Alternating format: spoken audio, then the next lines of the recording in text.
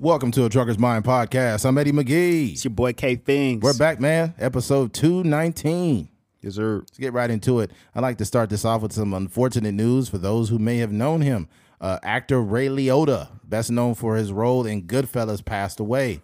Man, it's unfortunate. He definitely was one of my favorite actors. I think what's dope about Ray Liotta is in movies where he's, especially Goodfellas, where he'd be pissed off or yelling or mad, he looked really convincing because he had these like deep green eyes.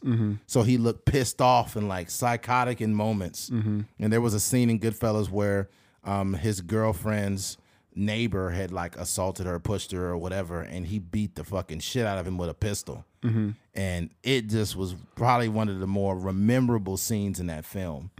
But yeah, man, shout out to Ray Liotta, man, and everyone who loved him. Man. It's so weird. Like, yeah, it seemed like one of those fake, like they try to kill Ice Cube a million times. Like, like it'd be trending where certain people died. It seemed that like it just seemed unreal. He's pretty young too, so 67. Yeah, rest in peace to Ray Liotta.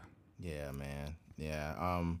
It just, I think for me, it just shows you, like, you're getting older with some of your favorite, child stars and, musicians and actors start passing away, man. Like Betty White, that shit hit different. And fucking Ray Liotta and all these, and I'm sure for a lot of people, Vicente Fernandez, just these monumental people started to pass away. But that's life, man. We're not promised tomorrow. We're not promised the next 30 minutes. That's promised the next breath. You're not the next breath, especially if you got sleep apnea. That shit is something else. We talked about that too. But I'm not saying he has sleep apnea, but just in general. But yeah, rest in peace to Ray Liotta. And switching gears, Juneteenth ice cream. Recently, Walmart launched some Juneteenth ice cream, I guess, to recognize the new it's a new holiday as of recent. I can't remember the specific day, but June 19th. What do you mean? Juneteenth, because Juneteenth is just considered like a legitimate, like, yeah, we celebrate on June 19th. Yeah. But I guess Joe Biden recently made it. Oh, last year. That's what I'm getting at. All right. Walmart apologizes for selling Juneteenth ice cream. Walmart's attempt to commemorate Juneteenth with a new ice cream didn't go over so well. The company is apologizing for selling Celebration Edition Juneteenth ice cream under its Great Value label. The branding sparked a backlash with many people on social media. It says, in quote, share and celebrate African American culture, emancipation and enduring hope. The label on the red velvet flavored ice cream read. So black red people, velvet, apparently red black velvet. people like red velvet ice cream. Where cake. y'all get that from? Don't know. Juneteenth holiday marks the celebration of freedom and independence, a Walmart spokesperson said in a statement. However, we received feedback that a few items caused concern for some of our customers, and we sincerely apologize. We are reviewing our assortment and will remove items as appropriate. Our other Juneteenth themed items that appear to be on sale include party plates, according to a tweet. One critic on Twitter said the ice cream highlighted why it's important to have diverse voices at the table when making strategic business decisions. He's 100% right. When you don't, you end up making costly, foolish mistakes, the tweet said. That's true. And I'll read this other little part here. Others on Twitter encouraging shoppers to buy black-owned Creamalicious ice cream from Target. CNN affiliate Raleigh, North Carolina found the Juneteenth ice cream at a local store. However, when a reporter tried to buy it, it was unavailable for purchase. A store employee told the channel that they are throwing the ice cream out. Our dude was trying to buy the they're throwing the Juneteenth ice cream. Yeah. Oh man. Yeah. Juneteenth on June 19th is now a federal holiday after President Joe Biden signed a bill last year. It's the oldest U.S. celebration of the end of slavery, marking the day in 1865 when Union soldiers arrived at Galveston, Texas, and informed residents that Civil War was over and slavery abolished. African Americans and others long marched the anniversary, much like 4th of July, with party picnics and gatherings. of family and friends. Nobody really celebrated Juneteenth. And here's the thing. Nah, Dollar Tree got in on the action too. They did? Dollar Tree? Look at this. What the fuck is that, man? Let me see that shit. Dollar Tree. Oh, fuck. It went to another page. Here it is. No. Okay. Dollar Tree. Hosting a Juneteenth event this year. Check out our new Juneteenth party supplies, tableware, and more for a celebration to remember. Wow. It's got some Afrocentric plates. It's got a Black Power African fist. Wow. Here's the reason why I don't like the monetization of this holiday. I don't like the monetization of this holiday because people don't understand the historical context of Juneteenth. Juneteenth is basically when black people finally found out we weren't slaves, but we basically had been free for 2 years, right? Yeah, I think so. We had been free for 2 years, but the motherfuckers didn't tell us we was free till 1865. Mm-hmm. So it's basically we're the biggest issue I have ultimately too is we were not properly educated in school, so we don't have the history. We're celebrating a holiday, but we don't know enough. It's 400 fucking free years of free labor, and now it's dumbed down to selling red velvet ice cream at Walmart. Mm-hmm. It's not even the real brand. They use Great Value, man. Yeah, that's the wildest thing. I didn't even know that they were like making the Great Value. That's fucked up. That's wild. And it was like because Great Value is usually basic stuff. Yeah, like basic bread, basic ice cream, basic whatever milk, whatever the case may be. But this is like the only thing they put some pizzazz on. It's red velvet. It's a red velvet like cheesecake swirl or something. Yeah. Like that. What does that have to do with? Great Value said we're gonna throw a lot of money at this. We're gonna make a real design on the front, and then we're gonna get canceled anyways because we didn't consult with any black people to see if this is something good to do. They don't put no effort into no design. Nah, not at all. Even the logo, the Great Value logo, is just basic. It's super basic. It just says Great Value in basic lettering. Yeah. That's You're gonna put some colors on the Juneteenth ice cream thing? Yeah, I'm surprised they didn't put a black guy with the afro on the fucking front. Yeah. I'm talking all this, but I ain't gonna front. I probably would have tried it. Yeah, I would have tried it. I would have tried it. I would have tried it, and if it would tasted good, I'd have been like, hey, you know what? Great Value, you blew it, but this tastes great. This is great. Yeah. Like if something is fire, you gotta check it up. I would have been like, okay, Juneteenth, all right, this is something to celebrate here. Yeah, racism tastes good. Yeah. Some people's like, I guess their viewpoint is like, why are you complaining about ice cream? It's ice cream, bro. Mm. Black people want to complain about everything, and it's like, okay, let me be very clear when I say this. We don't have a Happy Holocaust Day. Mm-hmm. Everybody's celebrating the Holocaust. Nobody celebrates the Holocaust. Mm-hmm. There isn't some Great Value Holocaust blue cheese flavored ice cream. Yeah. that but not really, because like most holidays, even like we have the Independence Days, which I would relate to like slavery ending being like the independence of African Americans, I guess. But we celebrate the 4th of July. We celebrate I don't know if Cinco de Mayo was some sort of Independence Day. No, it's not. I think they have Independence Day in like August or something like that. Yeah. Mexican Independence Day. Mm-hmm. But those are like, I guess if you would relate those to Juneteenth, I think those are similar. I just think that the real issue is like me personally, and I don't have like a family, but if I have like kids that I want to be well versed in like African American history, I'm definitely not. Well, I'm not even going to say African American history. If I want my kids to be well versed in history, then I got to take it upon myself. Because what it looks like if we leave it up to society to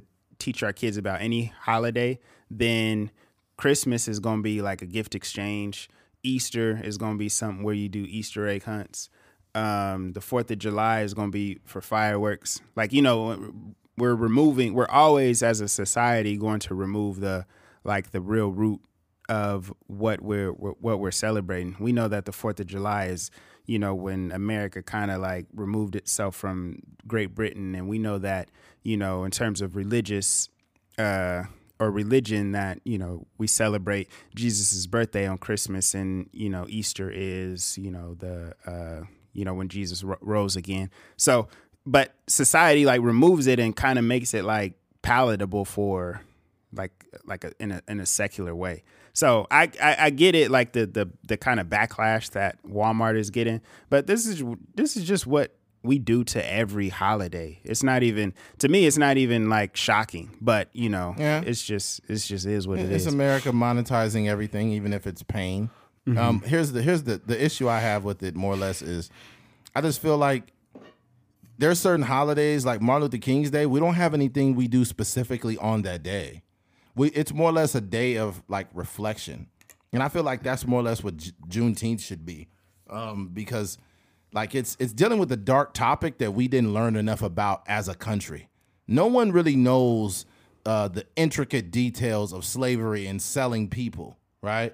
So due to history being written by the winners, we have a very diluted American history story. It's almost like fucking Bambi or or a Disney movie. You know what I mean? Oh, the slaves are free now. Okay, cool. And then Martin Luther King came down on a unicorn, and that's why we have Juneteenth. Like we don't have enough real examples that we've learned throughout American history that even explain what the fuck Juneteenth is. But yet we will put an ice cream out.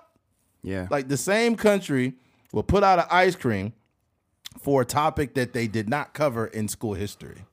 So that to me is the only issue ultimately. It's not nothing to cry home and bicker about ultimately, but it's like, come on, yo. Like it's kind of like in America, what we do is we will appropriate things that don't even belong to us. Like the Mexican pizza, there is absolutely nothing fucking Mexican about it. Absolutely nothing Mexican about the Mexican pizza. And it's not to it's just something to think about. It's not something more or less to cry or say, this is the problem, we need to stop. But in America, we tend to appropriate things and monetize them. I don't know one Mexican getting paid off that Mexican pizza. Yeah. I don't know how what. it works. I was on the Target website and they have like the Pride Month different shirts and plates and all these different things. Yeah. I'm like, I doubt that they're doing anything like. No, they're not doing nothing for LGBT, but getting money off them. Yeah. That's it. Yeah. And then they do that, especially in Target. They have like a lot of Black History Month stuff. Yeah. You know, right when you walk in, it's like a whole section of Black History Can you imagine having LGBT plates 10 years ago in the store? It would be they'd be outside holding signs. Keep this out of our stores. Yeah. Keep this out of our stores. I like my plate straight. I don't like dicks on my plate. No dicks. I like my plates like my hair, straight. Yeah, I just think what it is what's happening. It's almost like big business acts almost like the NFL. Before Colin Kaepernick was taking a knee and shit, the NFL did not have end racism in their end zone. Yeah. You know what I'm saying? Yeah. They have like little slogans now. End racism. It takes all of us. It's on the most meaningless statements. Yeah, the most meaningless statements, but they want to act like they're very progressive because it's like they literally are. They're monetizing wokeness, basically. Yeah. You're just monetizing wokeness. That's all you're doing. You're not doing anything progressive or great. Ooh, I know it's probably some white guy named Dan like, ooh, I know what we should do. Come up with a Juneteenth ice cream. Blacks love red velvet cake. Yeah. It's like, have you consulted with any black people about this shit? Ooh, the niggas love Nutella. Let's make a Juneteenth.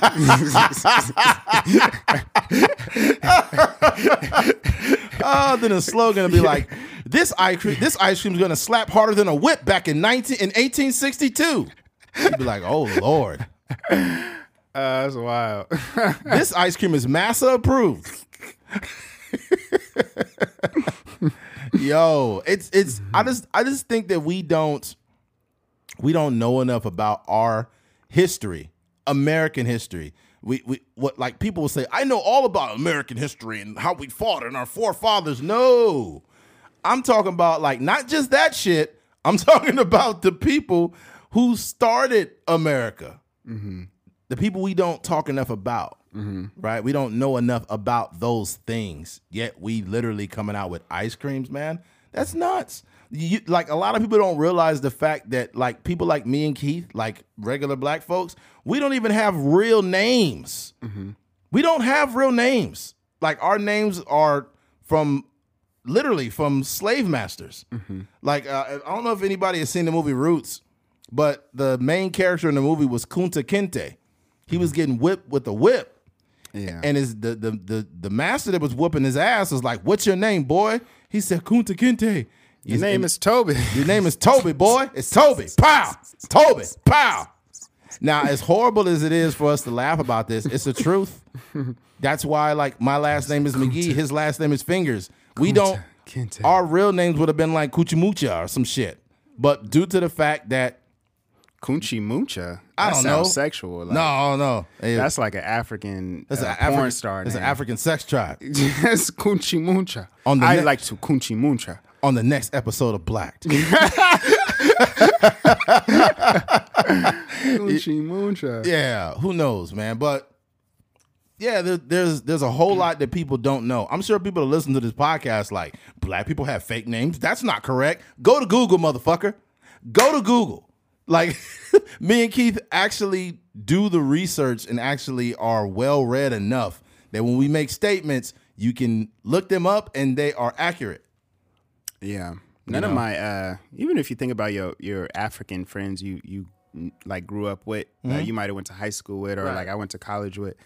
None of them ever had a last name McGee. Never. None of them. Or Fingers. They will never have. Think about this in a very basic way. If our origin is Africa, right? All of our origins is Africa. Actually, everyone's is, first of all, right? Yeah. But more specifically, black Americans in America, why don't we have the same names as the people from Africa? Yeah. It's because they try to call us Toby. Yeah. They changed their names to Toby. They changed their names to Keith and Eddie and shit. And then from there, that's why we have these names. But yeah, man. Kind of unfortunate I didn't get a chance to try this ice cream. Great value. You need to, if you come out with another ice cream, then make sure you at least talk to some black folks. But you know what? Honestly, I'd rather try a black-owned ice cream on Juneteenth. I don't see a problem with supporting people who look like me that make ice cream. I think that's a great idea. Just like if you're a person that's Jewish and there is a holiday that is commemorating a specific day in a Jewish history, I think it's cool to support, some type of Jewish outlet. Yeah, last year, I had went to a Juneteenth event out here in Bakersfield. It was pretty cool just seeing like black people come together. It was a lot of like people with food trucks, and they set up things, and I spent my money with them. So it was a pretty cool. Yeah, pretty cool. I think it would be dope. I think it'd be dope if Walmart actually said like, "Hey, on Juneteenth." It could have been something this simple. This is what Walmart literally could have did. But I don't think Walmart is responsible for Great Value. Is that a Walmart brand, ain't it? Yeah. Oh, it is. Yeah, God that's damn. their brand. They could have said that, this percent will go to black funded colleges or some shit like that. And I think it would have I think it low key would have kind of absolved them of HBCUs. Yeah, that this percentage of money goes specifically to black colleges or some shit. I think that would have been cool. Yeah, they was keeping all the money. Yeah. Okay, hold on. Check this out. Imagine if as a black man, if I'm celebrating a Mexican holiday, right? And I am getting 100% profit off of that. And I'm talking about I'm some major company. I'm a major company. I'm at the top of that company. I'm a black guy. And I'm selling Mexican products, getting 100% profit on it, and I ain't doing shit for Mexican people. They'd be like, "Yo, who is this guy?" Yeah. Why? Yeah. That's a cultural appropriation. Yeah, that's literally, you're literally using someone else's culture to make you money while you do nothing for those people. And I don't think that's okay. I genuinely don't. People say, "Well, I don't see the big deal. We all live in America, we all have the same opportunities. I think it's fine. It's not a big deal." I mean, yeah, maybe for you, depending on how you looking at it, but yeah, I don't really agree with the notion of coming out with of Great Value of all. No, but not even Ben and Jerry's, Well, man. Walmart is big enough and dumb enough to do it. So that's Yeah. pretty much what it boils down to. They're, one of the most wealthiest companies in the world. So they like, oh, what, if we get a little backlash, who cares? Yeah. Yeah, we got the money to take this right off the shelves. Yeah, exactly. Yeah. This will not hurt us at all. Man, red velvet cake. Let me see. I looked it up. I It bet was you that red shit- velvet and like a cheesecake swirl, I think. Oh, let me see here. Yeah, it says. Oh crap! Damn it. I'm It very is. curious to know how they came up with that flavor too. I don't know. Did they consult with any black people if we really eat, share and celebrate African culture? Apparently, and it's showing black hands. It's showing like black hands On and the box, on Yeah. the carton. they look very, very happy. They seem to Happy be hands. very happy blacks on the front of those ice cream tubs there. Yeah. I think that honestly, this is the most that Great Value has ever went out, man. This is the most work they've ever done. Yeah, they don't do nothing. They just make the generic version of any flavor. Yeah, they got like music notes on it. It's like music notes and black hands and peace signs. That's what's so shocking to me. They for sure try to capitalize, especially with the plates and stuff like that. Yeah, they definitely did. Yeah. And what's funny is these major like companies, they're like, I don't think they'll see it coming. Yeah. Well, we'll make a killing on this. Yeah. We're gonna sell this slave ice cream. I mean this But they ice cream. did to their I don't know how you would say it, but to kind of to their point, they do this with every holiday, right? What is it? We're about to be in June. 4th of July is coming up, so at the end of probably in the middle of June, that's when we're gonna start to see the flags and the plates and hot dog buns and all these different things. So they just doing what they do, but they just didn't really realize the backlash that they would get by trying to monetize, like especially a fresh holiday. I think if they did this 15 years from now, it might blow over a little bit easier. Yeah, oh definitely. Yeah. Yeah. Cinco de Mayo, get a Mexican discount on Cinco de Mayo. He'd be like, yo, what is a Mexican discount? What the fuck is this guy talking about? The same person is like, build a wall. They're like, ooh, Mexican discounts. Yeah, exactly. Yeah, you're going to get that Mexican discount and you're going to talk shit about Mexicans as soon as you leave Walmart. Yo, that's crazy. If you live in a country to be like, build a wall and go right to a taco truck. Yep. Crazy, man. Right to that Cinco de Mayo little function at the club. Yep, that'll be like, yeah. I think that like imagine if you have any issues with any other cultures that live in the United States, you shouldn't be allowed to celebrate anything from their culture. Yeah. You shouldn't be allowed to eat no tacos. You shouldn't be allowed to eat no nothing Yeah. We're all hypocrites though. to a certain degree. Mm-hmm. Yeah, that's crazy. Yeah. That is wild. It'll be some black dude like, I ain't supporting nothing the white man do. And they be like, hey, let me get some of them Hot Pockets over there.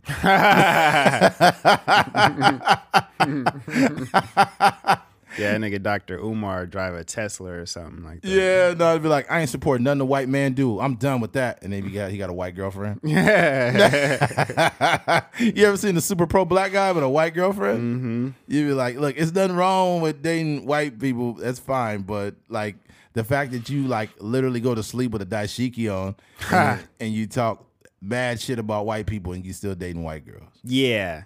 So it just don't really, you gotta live your life the same across the board, you know? Yeah, it'd be hilarious. He'd be like, get you a black queen, marry, and have black babies. And then you'd be like, bro, your girlfriend's Amber. Yeah, exactly. Yeah. Yo, kids look like Klay Thompson out there. All your kids look like Steph. All your kids look like Steph Curry. A bunch of Jason Tatums running around. Yeah, that's hilarious. All your kids looking like Joe Budden and shit. Oh, man. I don't know, man. My sister sent me a picture of her with a Celtics shirt on like I give a fuck. Yeah. I was like, okay. She went to the Laker game with the Celtics stuff on. Yeah, I was like, okay. I don't know what that means. Shout out to my big sister. I still don't care that she picked the Celtics to go to the finals. You still got to actually win the finals. That's kind of how it works. All right. Anything else on this, Keith? No, that's about it. Somebody might be able to make a killing though. Like if they scoop the ice cream up before they took it down. Oh, and they kind of just holding it. Yeah, putting it in a freezer.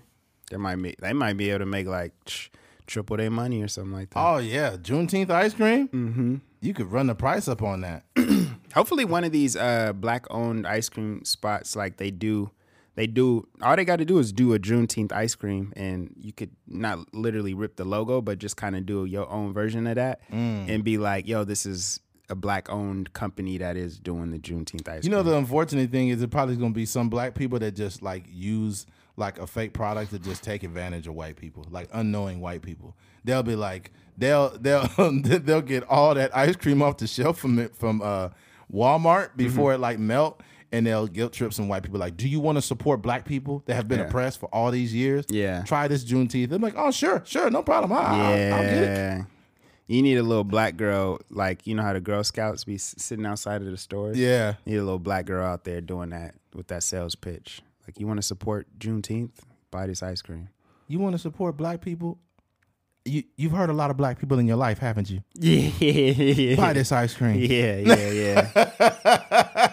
There's gonna be some old white lady like, oh God, I need to help. I need to help. Yeah, I'll buy it all.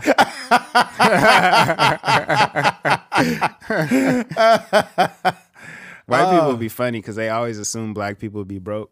You know what? I said they always assume black people be broke. Like what? So it could be a little girl out there selling ice cream or whatever, and just be like, "Oh, I'll buy it all. Do you need some check for your college fund as well?" Like, miss, my dad is a doctor.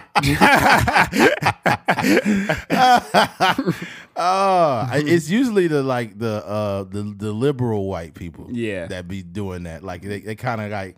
They got like this extreme progressive but backwards way of thinking. Mm-hmm. It'll be like, yeah, I had to help her out. She looked like she was homeless. Yeah. Like the girl ain't homeless. She just got dreadlocks. Right. Oh my goodness. That was funny. They'll be putting extras on there. Like, I don't know if she could read very well, but she sold us the ice cream, and I'm just glad I could support black businesses. Yeah. They go straight to Instagram. I just supported a black business. Oh, for sure. Black is beautiful. Yeah. Enjoy your day. You be like, okay. Yeah. Okay. And then the next slide is him like with a full scoop of freaking Juneteenth ice cream. A full scoop of expired black ice cream. They about to get sick as a motherfucker too. Oh man. You know what I'm gonna do? This would be super fucked up. If you just get some containers, like if you find some like local place in town that makes like whole ice cream like vanilla, and then you get like you just buy the wrapping for the outer layer of the ice cream container, and you call it like Juneteenth or Black History ice cream, and you sell each tub for like $10, and it's just regular vanilla ice cream, but you called it Black Juneteenth ice cream, and people be like, "Have you tried this new vanilla Black Juneteenth ice cream? Yeah. It's great." There's something about it. It might be a little bit of fried chicken flavor in here. Yeah, a little bit of chicken in there. I just sold you a whole placebo. Just regular vanilla. You are suffering from the placebo effect, sir. Yeah. There is no chicken in that ice cream. No, they screwed up with the red velvet. I think they should have did like, it should have been like what's a black cake? Like a cake we always eat. I don't even know if it's a black cake, but like maybe a cobbler. Yeah, peach cobbler ice cream. Peach cobbler ice cream. Black folks fuck with. I don't fuck with peach cobbler though, but black folks fuck with peach cobbler, sweet potato pie, or pie, sweet potato pie. Might work. Yeah. What's another dessert we really be on?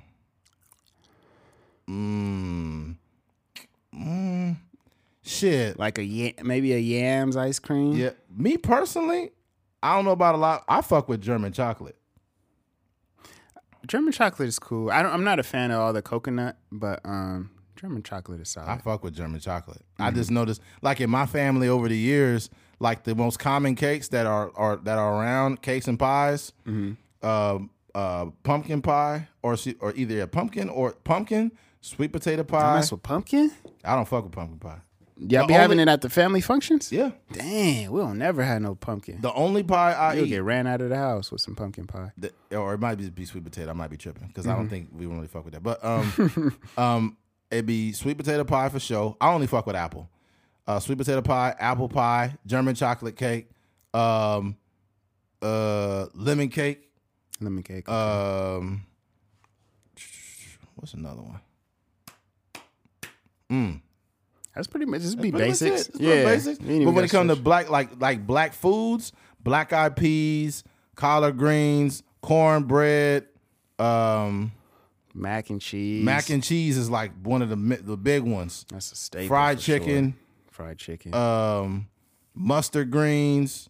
We mess with collards. Yeah, I just mentioned. I said collard greens. Oh, you said collards. Yeah, black folks don't call it collard greens, though. They say collard greens.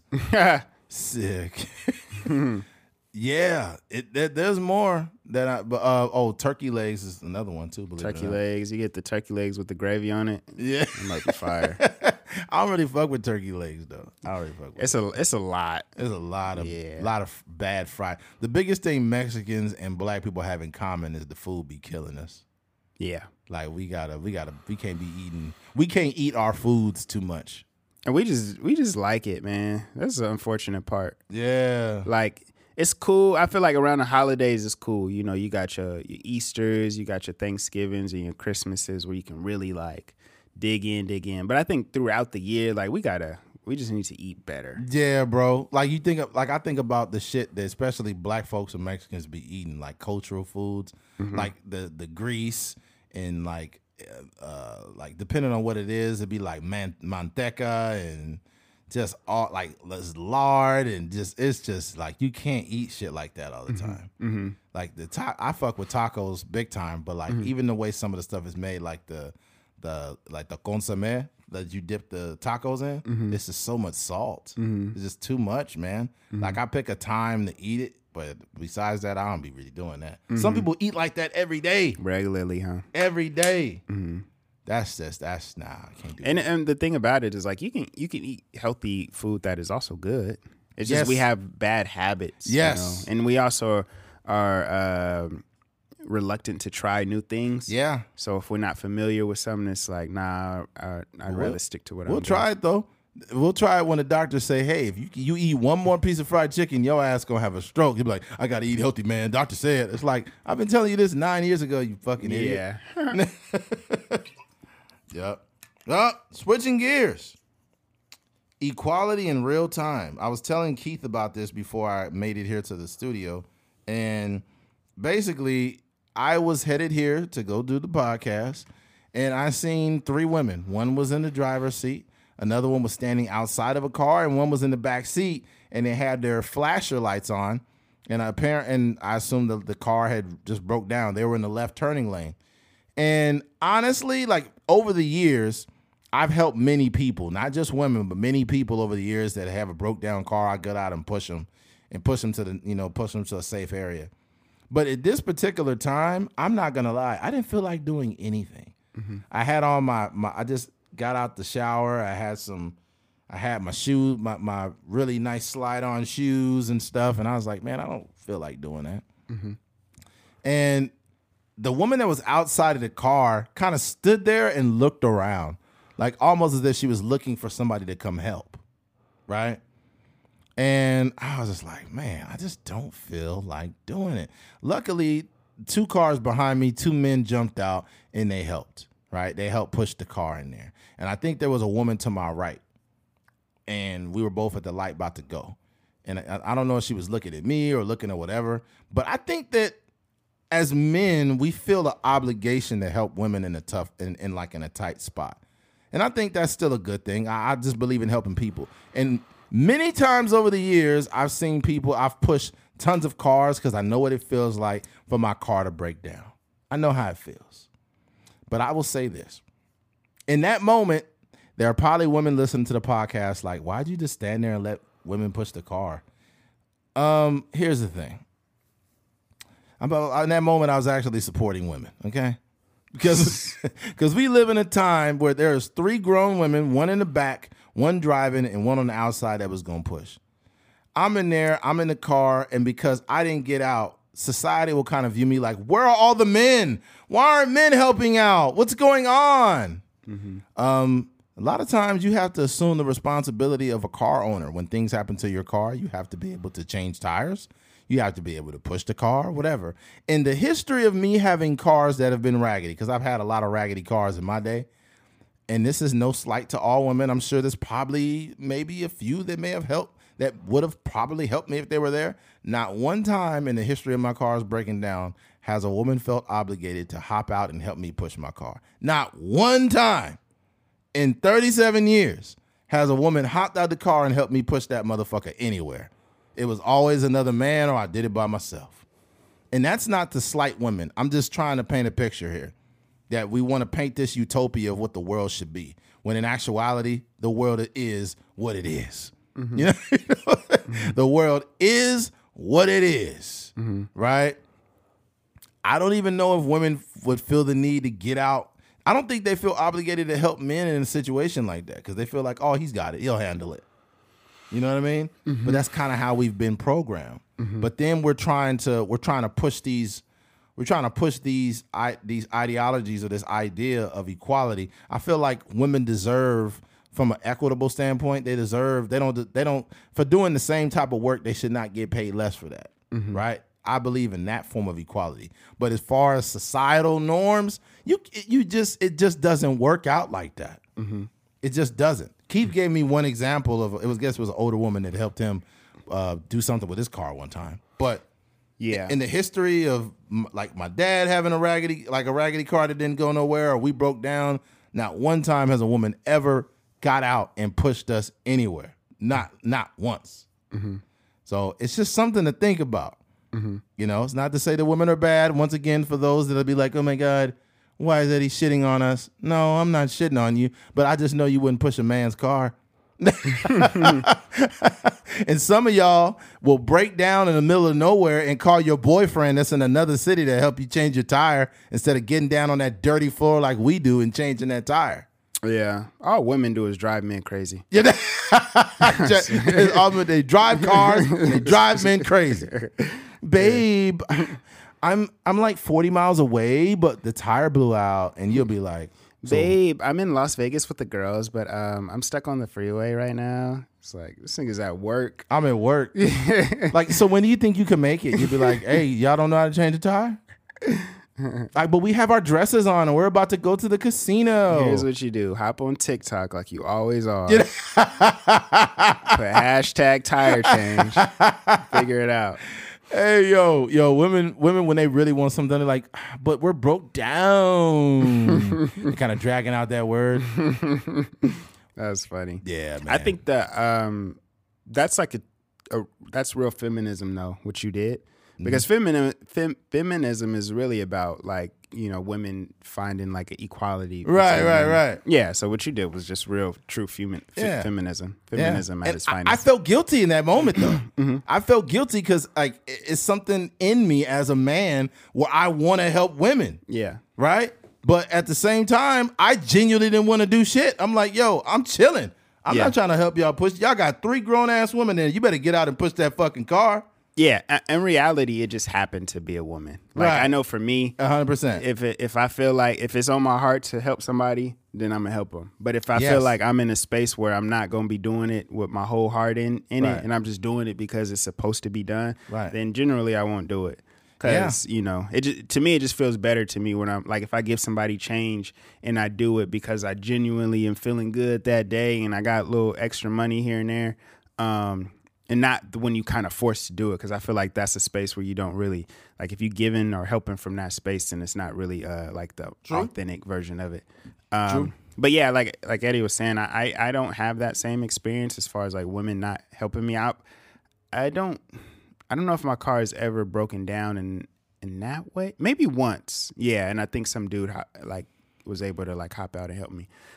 So for me, I'm at like a 50% clip because the one lady and the lady didn't speak no English. She was trying to communicate with me and how to push the car and stuff like that. She provided maybe 10% help that didn't actually work because I was pushing the SUV.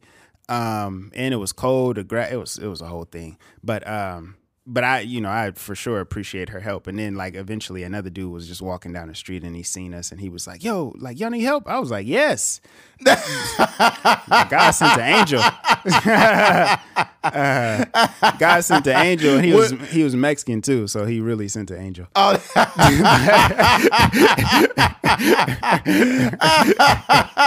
Yo, that was a good. Yo, you slipped that one in there.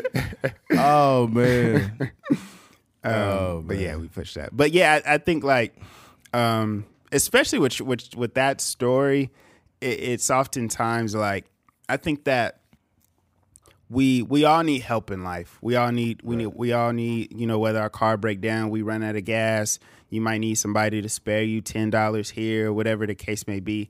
But I think that stuff should be like surplus, right? Yeah. I think that we shouldn't rely on the help of anybody, especially when you have 3 people in a car, whether you're women, men, whatever. Mm-hmm. Like you guys should be able to. What kind of car was it?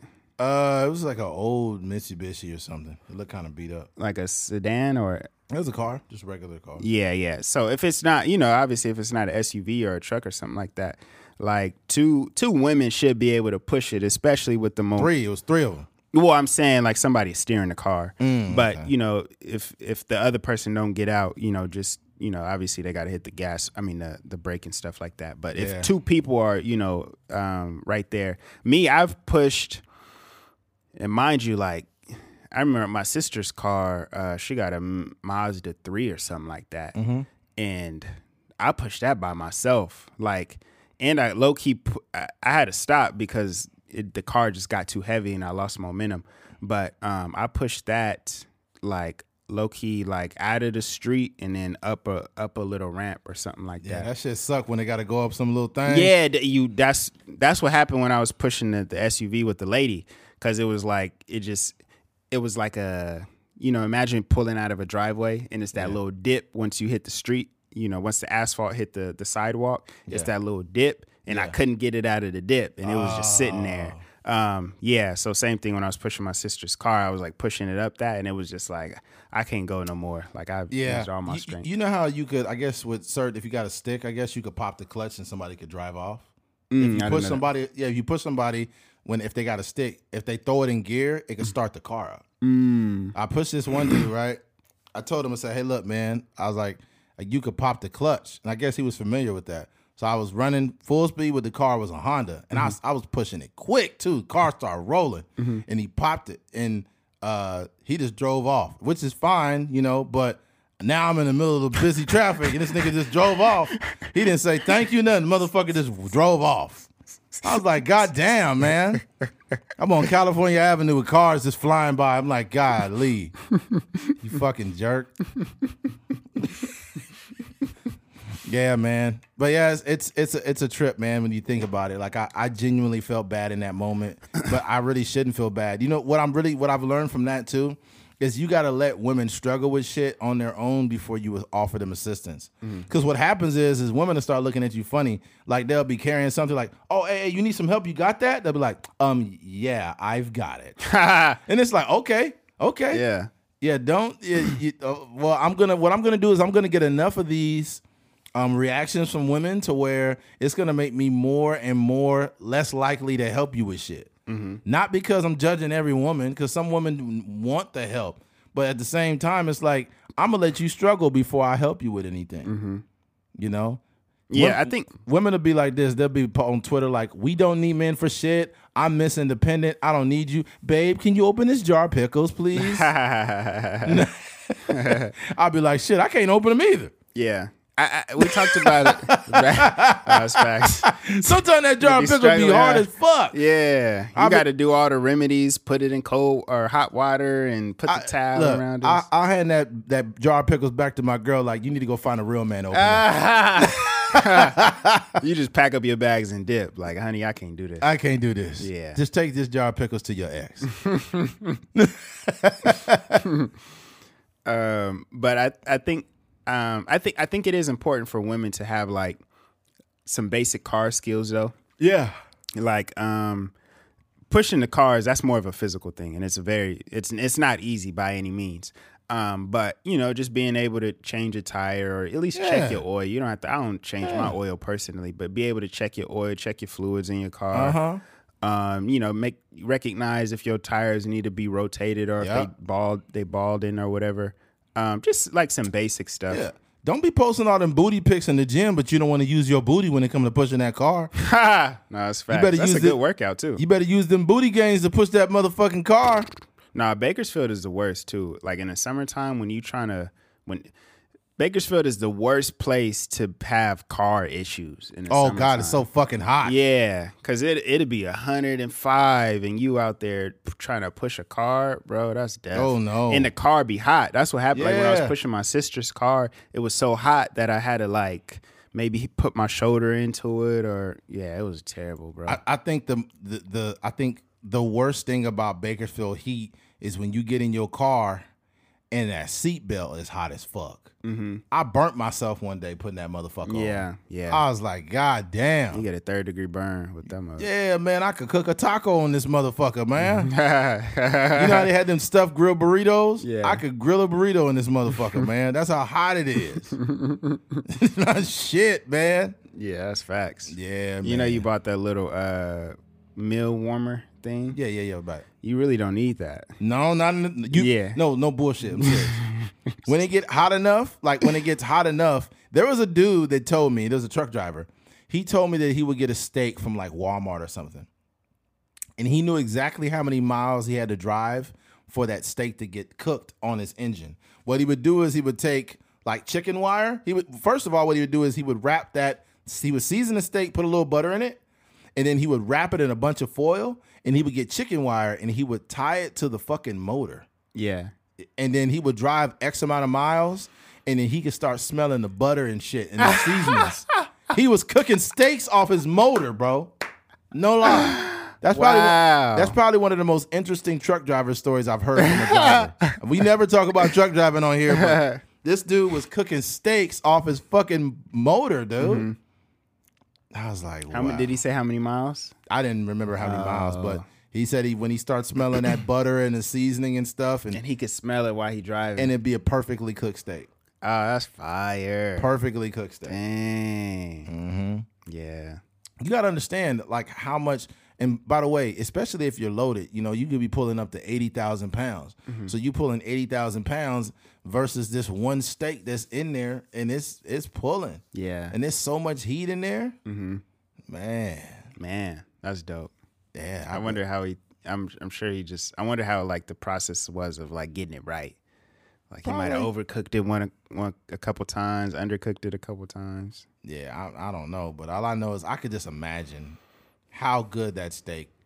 Mm-hmm. Like that story was wild, but he said, "Yep, I've done it 1,000,000 times, man." Damn. I remember I met some very stereotypical truck drivers when I first started driving, and I remember I was off the I-80. It's a place for anybody want to look it up. It's the I-80. It's the biggest truck stop in the world, right? And I went to visit that place. It was a buffet.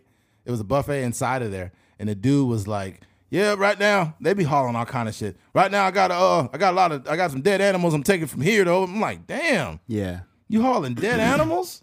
Another dude was hauling, like, motherfuckers be hauling all kind of squirrels and shit. You like, dude. Yeah, squirrels? Bro, they hauling all kinds of, like, roadkill and... I've seen cows before. Cows all chopped up. You be like... Nah, these was whole cows. Really? Mm-hmm. Legs all sticking out the top of the top, yeah. And if you look, the cow be looking like he in shock. Like, I can't believe these niggas killed me.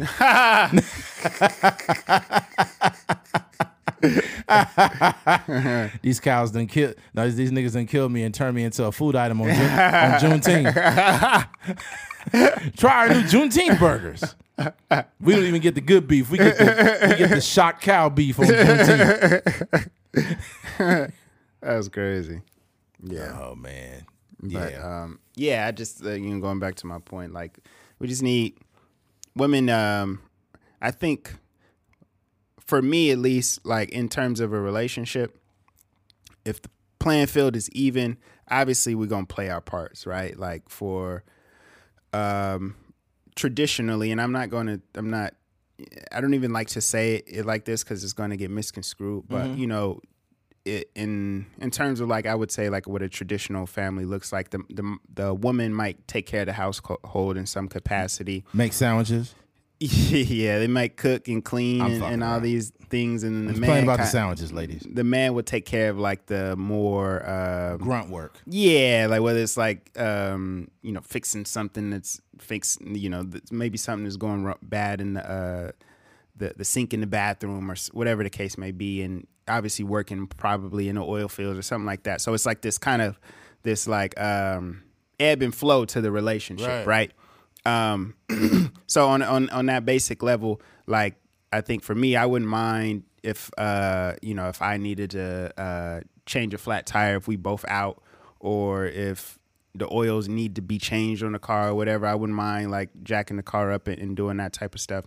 But I just think it's certain times where like your man is not available. Right. And I think just knowing the basics about how to change your tire, because the stuff is in the car. I mean, generally if you got a new car, the jack is going to be in there, the spare tire is going to be in the trunk. Yeah.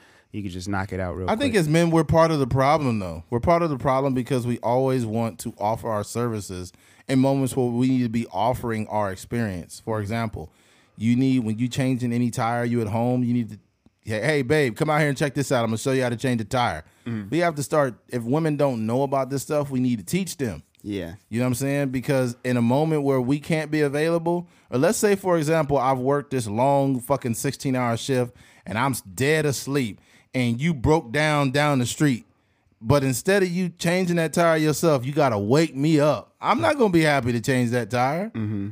You need to change that motherfucking tire. Mm-hmm. You know? Yeah. Some people be like, the funny thing too is like, I feel like it's very empowering for women to learn these things. You know, just to know them so you can use these skills. Like, you don't want to be that woman that's like, look, we don't need no man for nothing, and you calling roadside assistance, and it's a man. Mm-hmm. You know what I'm saying? Like, get down there on that dirty ground and change that tire just like a man would do it. Yeah. You know? It's actually not that hard. It's just more. It's more so kind of getting over the fear of like, oh dang, this is a real tire that's blown out. Yeah, I gotta loosen these lug nuts or whatever the case may be. Yeah, I mean, and look, you used to dealing with nuts. So all you gotta do is just take them lug nuts off, change them off. You know, it's a little different though. Yeah. Well, there's that. Switching gears. The very unfortunate news that we did not want to talk about, but we have no choice. And that was the shooting in Texas, where 19 children, that's the count, correct? Was it 19? I'm not sure what the count was. I know it's up there. It was just going up. It might be 18 and a teacher or something like that. Yeah.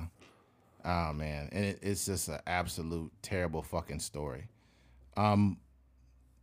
The thing about it, man, is we'll speak more to what's surrounding it. Since these kids have lost their lives, there's been a fight between a lot of liberals and conservatives on the internet and shit. And you even have Coach Steve Kerr talking about, Mitch McConnell and how certain papers have been sitting on his desk for this long. And I think that there's kind of we've took a very simplistic approach to a complex issue.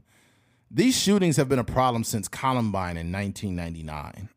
This is not a new issue. This is a very repetitive issue that we've become desensitized to. But what woke us back up is 19 kids losing their life. 19 fourth graders. It took 19 fourth graders to lose their life. And a week before that, 10 black people got murdered in a store. So it's like, I felt like the story surrounding the black people was front page news, but it wasn't taken with the same severity as the 19 children. But this is not to compare or contrast.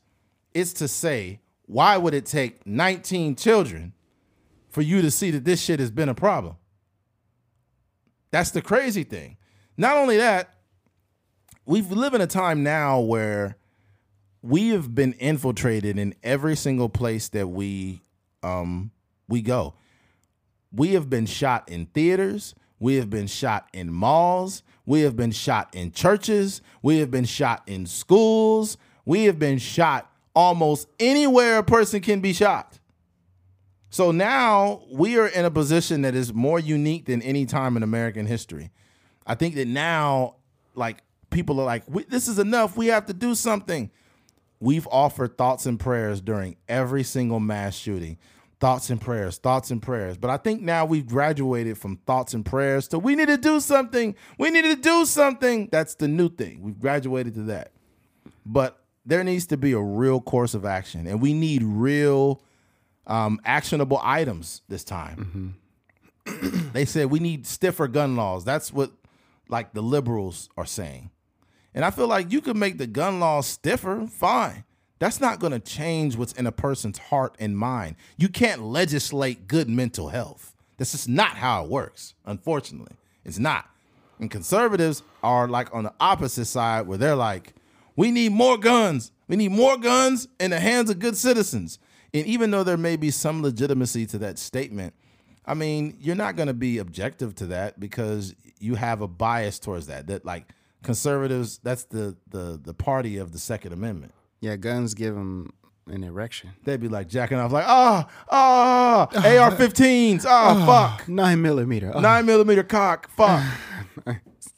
But I didn't even mean to be funny with that. But that's the thing.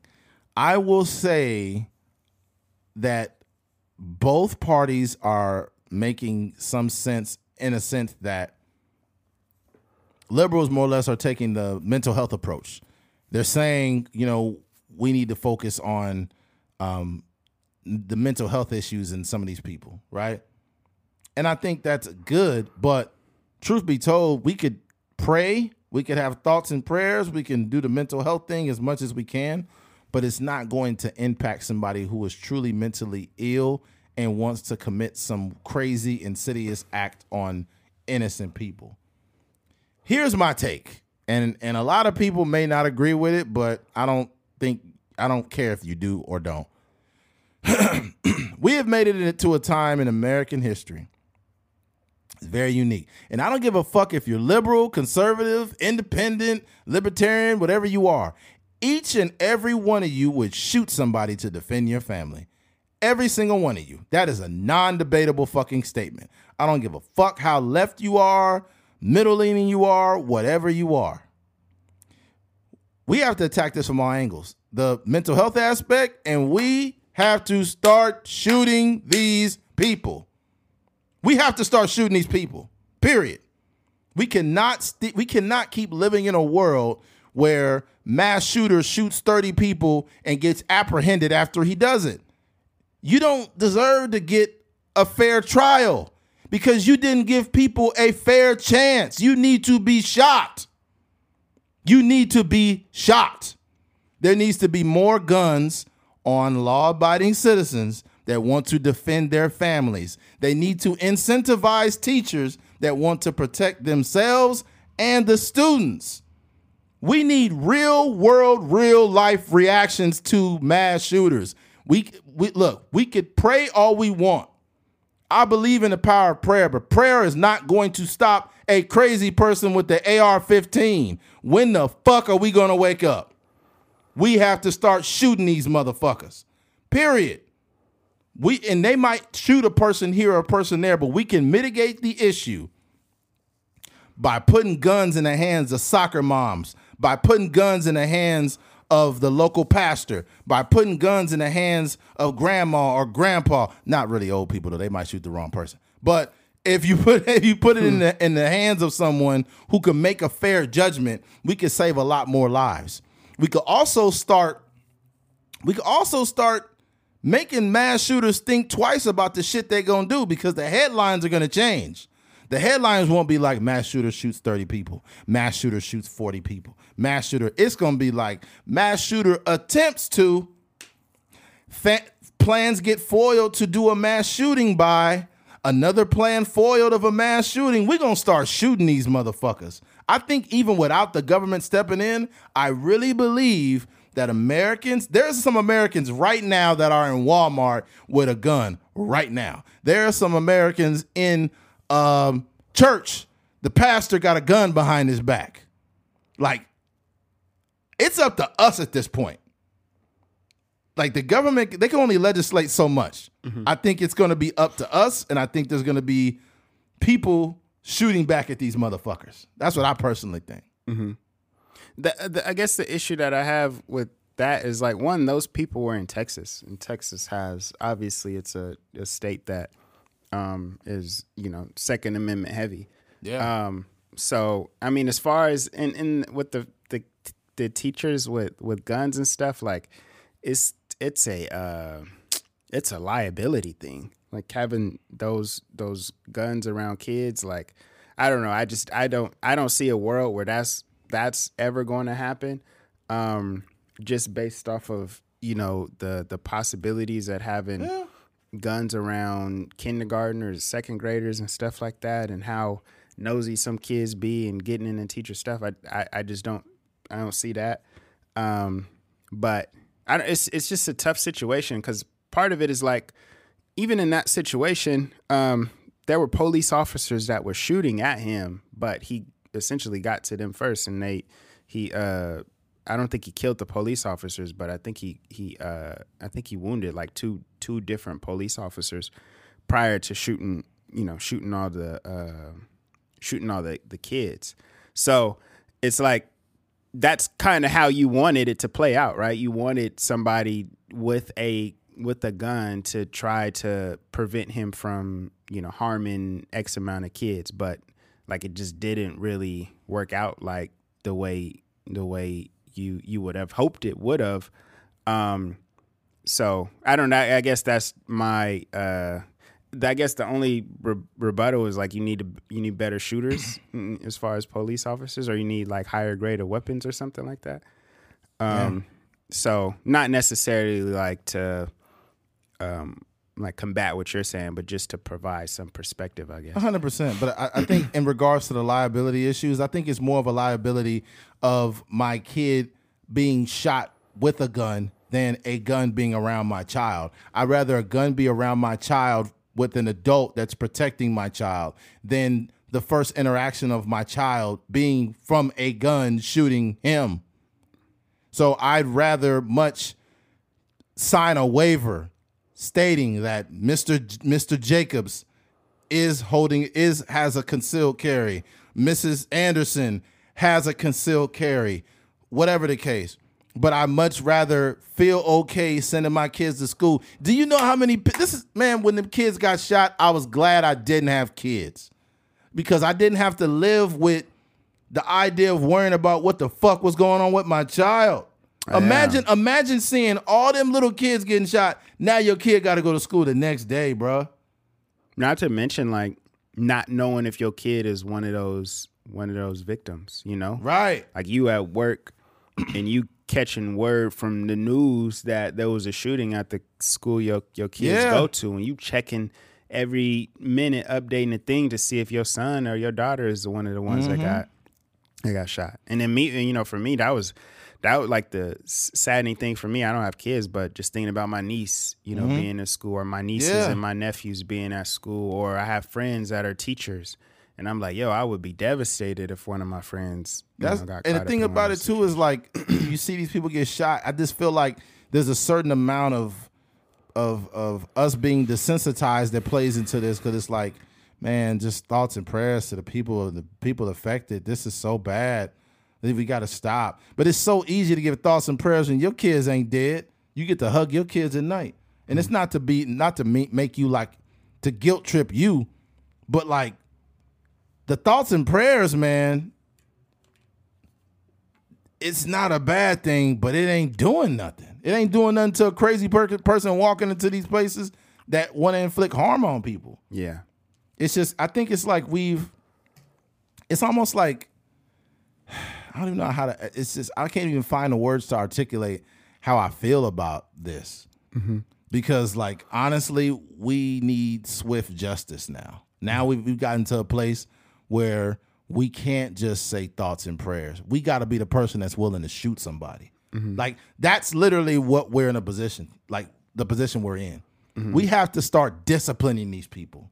Mm-hmm. That's what I'll say. So, so Instagram or any other, place won't try to cancel me for saying this.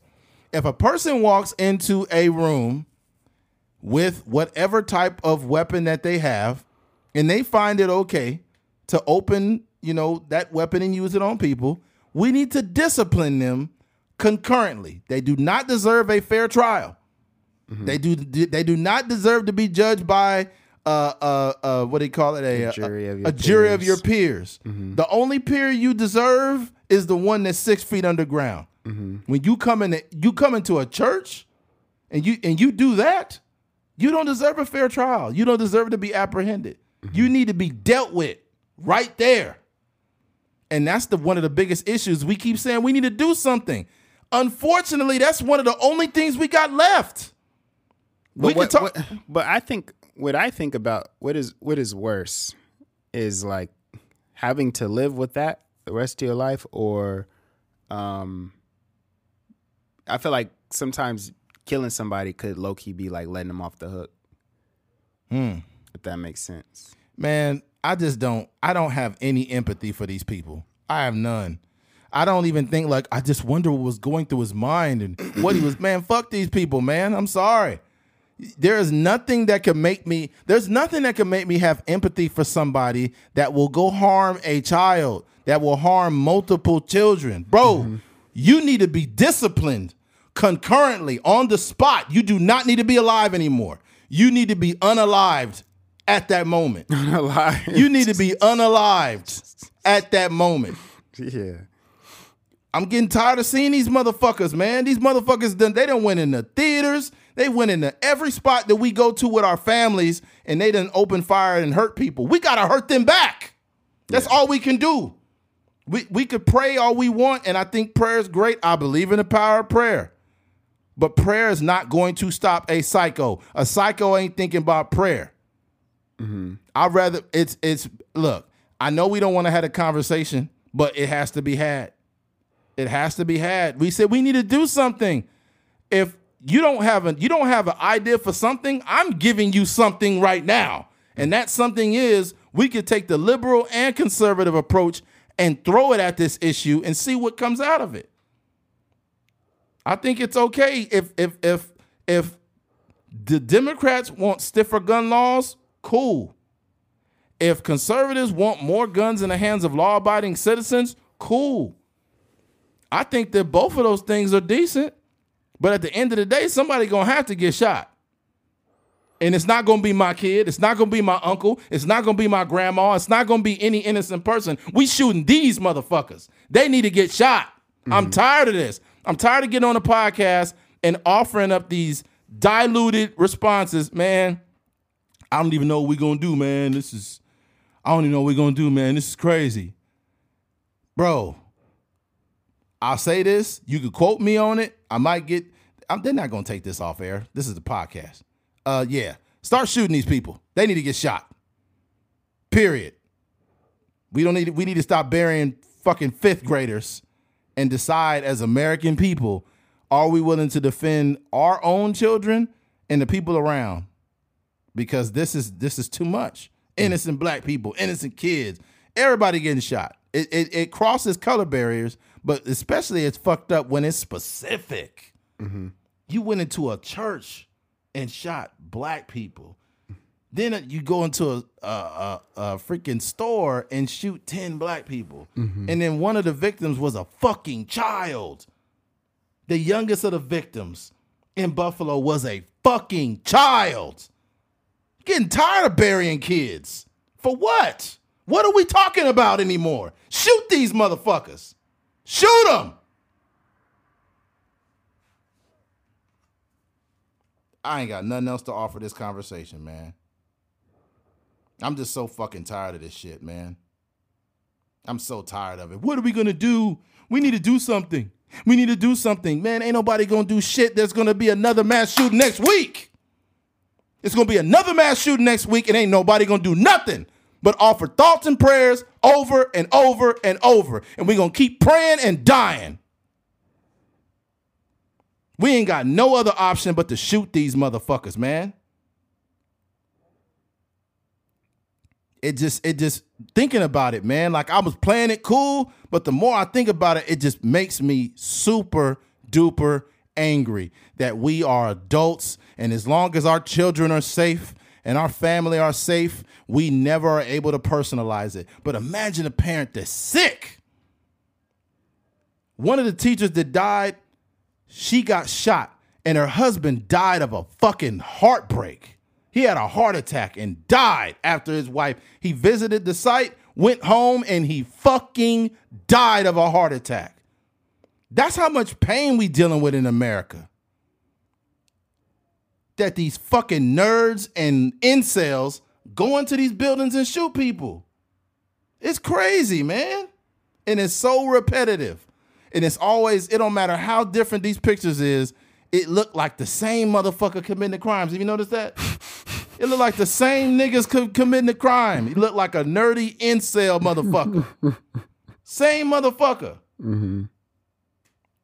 We had like a satirical approach to one of these situations, and we said something like, "Yo, we need to like trick these mass shooters and get them in a room and just shoot them." This shit is wild. It's the most cowardice way. Like, bro, I don't encourage nobody to hurt themselves. I encourage people to find help. Find help somewhere if you can, please. But if you really think you about to go hurt somebody, man, you better off doing that to yourself. Stop hurting people, man. Stop hurting innocent people. Dude shot his grandma too. Yeah. Before he went out and killed her. Fucking crazy, man. Yeah. I think he shot her in the face. Fucking nuts, man. Mm-hmm. This shit is beyond wild, man. This is just beyond wild. And it's like, it's a bunch of these motherfuckers all over America. These incel motherfucking nerdy, closed off. They hate everybody. It was a dude that had a YouTube channel. I think it was I forgot what school it was. It was a California school. And his biggest complaint was like all these girls having sex with these guys and never giving me a chance. And like they took his whole YouTube channel down. Mm-hmm. His complaint was, that no one would give him a chance. He was tired of it, and he just started opening fire on people. At the school? At the school. It was, oh my God, it wasn't Berkeley. Where was it? I don't think that's important. I don't even want to give this motherfucker no attention. And what I hate too, this is the biggest thing that I hate. I hate seeing these mass shooters the day after. Mm-hmm. Seeing the pictures of these guys. Walking away in handcuffs. It's not even walking away in handcuffs. Just seeing these people. Oh, just seeing them in general. It's almost like they've realized that their life means nothing, and they want to tie their life to committing this super crazy action because they know it would immortalize them in being who they like, being crazy. You know what I want to see? I want to see more people putting a hole in these motherfuckers, and then they get remembered for trying to start a mass shooting, but they got stopped. That's the headlines I want to see. I want to see a headline with a motherfucker that tried to pull a gun out, got put down, and now he is forgotten. I think one thing too, we got to start like recognizing the signs of like what these mass shooters look like. It's very rare that these things come out of nowhere, right? Like the guy, I forget his name, but the guy had posted on Instagram like the pictures of the guns and stuff. I think he posted something about his grandma the day before he shot her. So, like, I don't know who's monitoring social media, and we have all these algorithms or whatever. We get, posts taken down for saying certain things, but it seems like a lot of the real signs of these mass shooters just kind of flies under the radar. Even a guy in New York, I think he had YouTube videos speaking about certain subject matters, and like people are just not really paying attention to the prequels to a lot of these mass shootings. Right. So I don't know. That's something got to change. I think that most people are too wrapped up in their own life to notice these things. Everyone's so distracted by everything going on social media, the latest dance on TikTok. They notice they're too busy keeping the rotation of holes in their phone. Like everybody's so distracted with their own life that we don't prioritize mental health. And since we don't prioritize it in our own lives, we're not going to notice the creepy, weird motherfucker with a trench coat that sits in the back of the classroom and says nothing. Nobody's gonna point that out. They're just gonna keep letting him be weird. In fact, they're gonna crack jokes on him because what happens is no one has learned. You see, the dude that you roasting and you cracking jokes on, you don't know that he has a bomb. You don't know that he has a gun. You don't know that he has hated you since the 4th grade and he gonna kill you on Friday because you've been making fun of him since he was in 4th grade. People don't realize it's crazy how we've seen these situations play out and they keep playing out because the people don't change. I don't know how much our government can do. This shit is on us.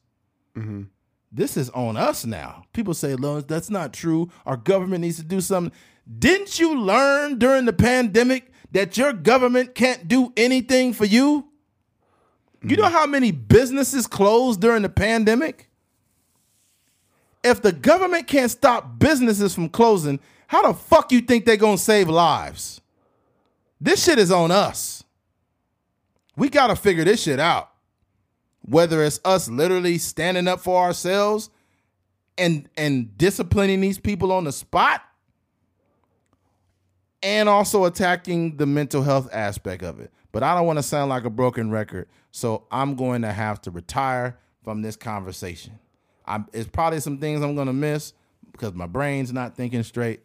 But, man, I haven't said anything on social media about this on purpose all week because it's such a highly emotional conversation to have that it's doing it a disservice to type things on social media. You could be the super keyboard warrior on social media, the social media activist. We need to do this. We need to do that. Like the person that's got all the greatest ideas, but in real life, you don't do shit. All you do is get on the fucking internet. We need to do this. We need to do this in legislation. We should be doing this. And you ain't doing a goddamn thing. You just that super liberal, that super conservative on the internet. But in real life, you don't do a goddamn thing.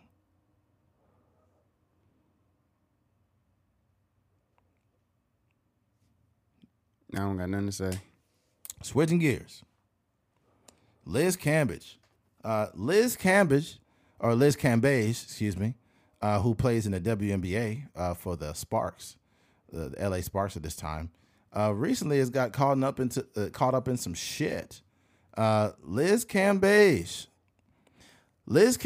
called Nigerian players monkeys to kick off notorious basketball brawl.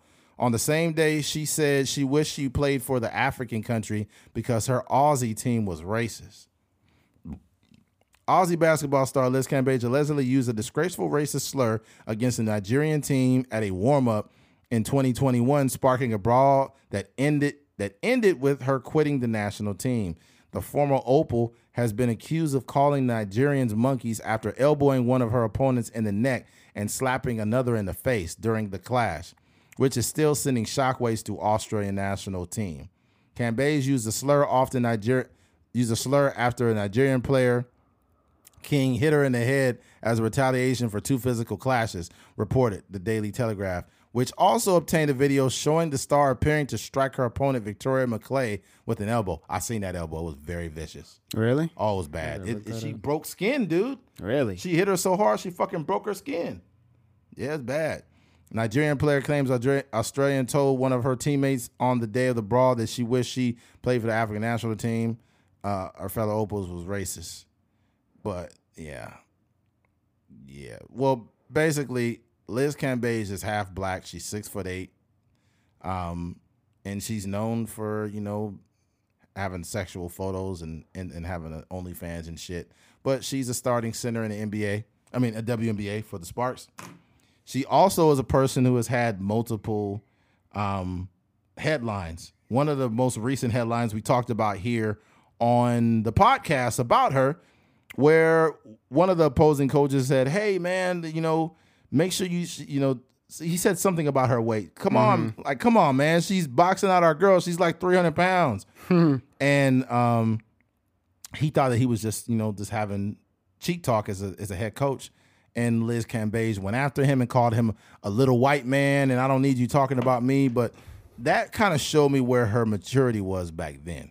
I think me and Keith did a great job of covering that episode. I think I'll find it. It's in there. She's actually the cover art for that episode, Keith. But yeah, from then all the way to now, you get an idea of what kind of people you're dealing with. This is why it's important not to come out in public and just support anybody.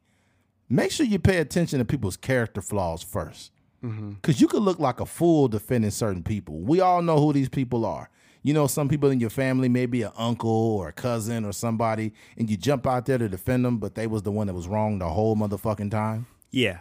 Yeah. Yeah, you need to take some time before you come out and defend these people. You know, just like the Jussie Smolletts of the world. You remember all them pictures that people posted of Jussie Smollett? Yeah. All these celebrities posting all these photos, and we're with you, brother. We love you. We're praying for you. But he was a fucking liar. And you look at this situation with her, this is kind of Jussie Smollett-ish, where she basically is this horrible fucking person. And especially for her being a half black woman, you calling Nigerian players monkeys. And it was actually verified today because the captain of the Australian women's team said, yes, it is true. She called them monkeys. I was standing right there. We all heard it. Yeah. And then 7 players from the fucking Nigerian team said, yes, she called us monkeys. So you got teams from you got players from both sides saying you called them monkeys. Yeah. But you the same one that's talking about, oh, you called me 300 pounds. Nobody give a fuck, you racist motherfucker. Yeah. I don't care if you black or half black. You could be black and be racist towards your own people. We see it. Yeah. We seen black men that get up here with their dumb ass talking about, I don't date black women, they ghetto or some dumb shit. And you're like, dude, this is self-hate, man. Just shut the fuck up, right? It's the same thing for her. Just because you black don't absolve you from being fucking racist. Yeah. This shit is ridiculous. Yeah, it's one of those, like you said, the Jussie Smollett situation where I think we got to start taking our time when we come to the aid of some of these people.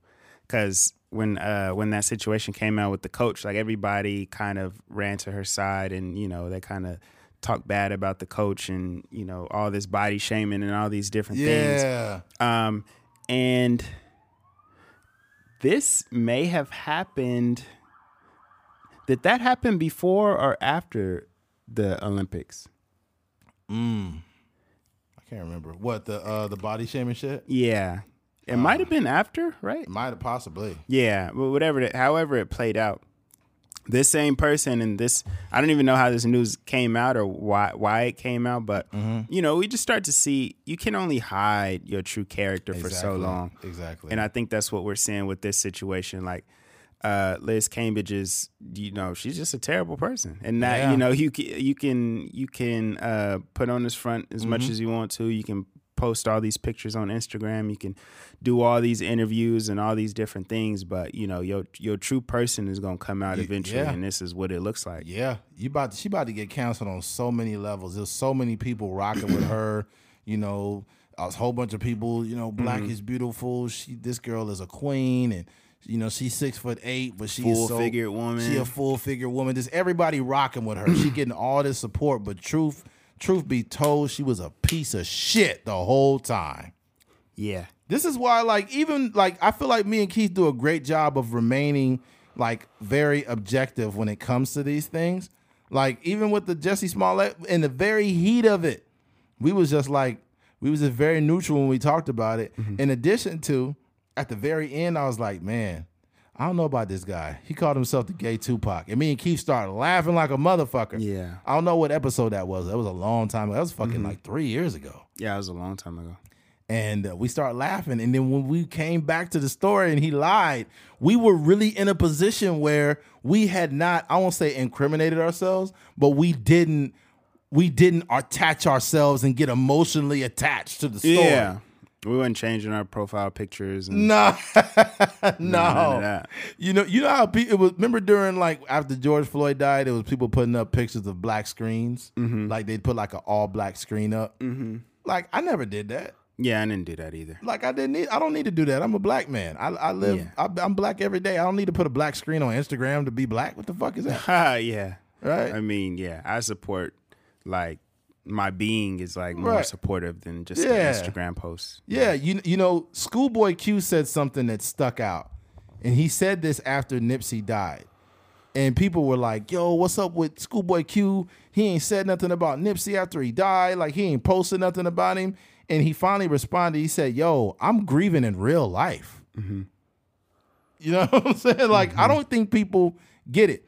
Even like recently, on Kendrick's new album, this is what he said, like verbatim, I believe. He says, I hope people really pray when somebody dies. Mm-hmm.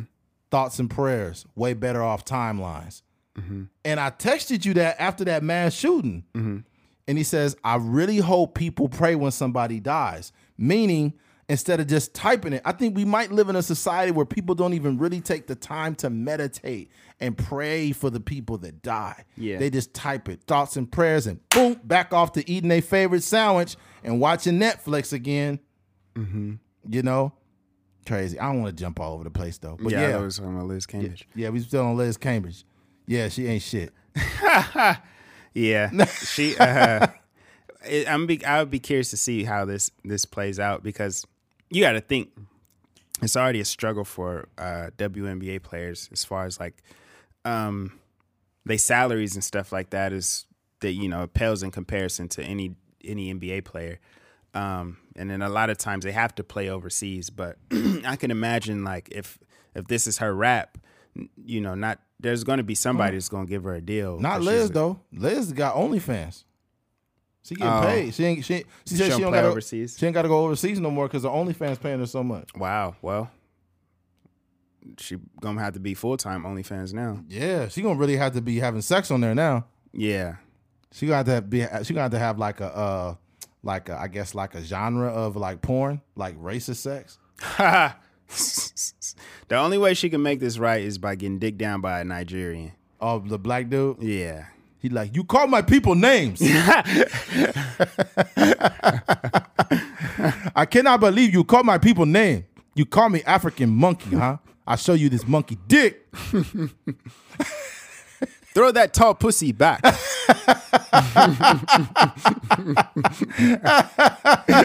So you say you play basketball, right? I'll show you some balls. Oh, man. That's crazy. Shout out to the Nigerians, man. They probably, I don't know what our Nigerian audience looks like. It's probably, yeah. I don't know. We probably got like 2 Nigerians somewhere in the basement somewhere chilling, listening like, I am never listening to this again. This is the last time. I do not sound like that. No, yo, they listening like, I do not sound like this. A fly like.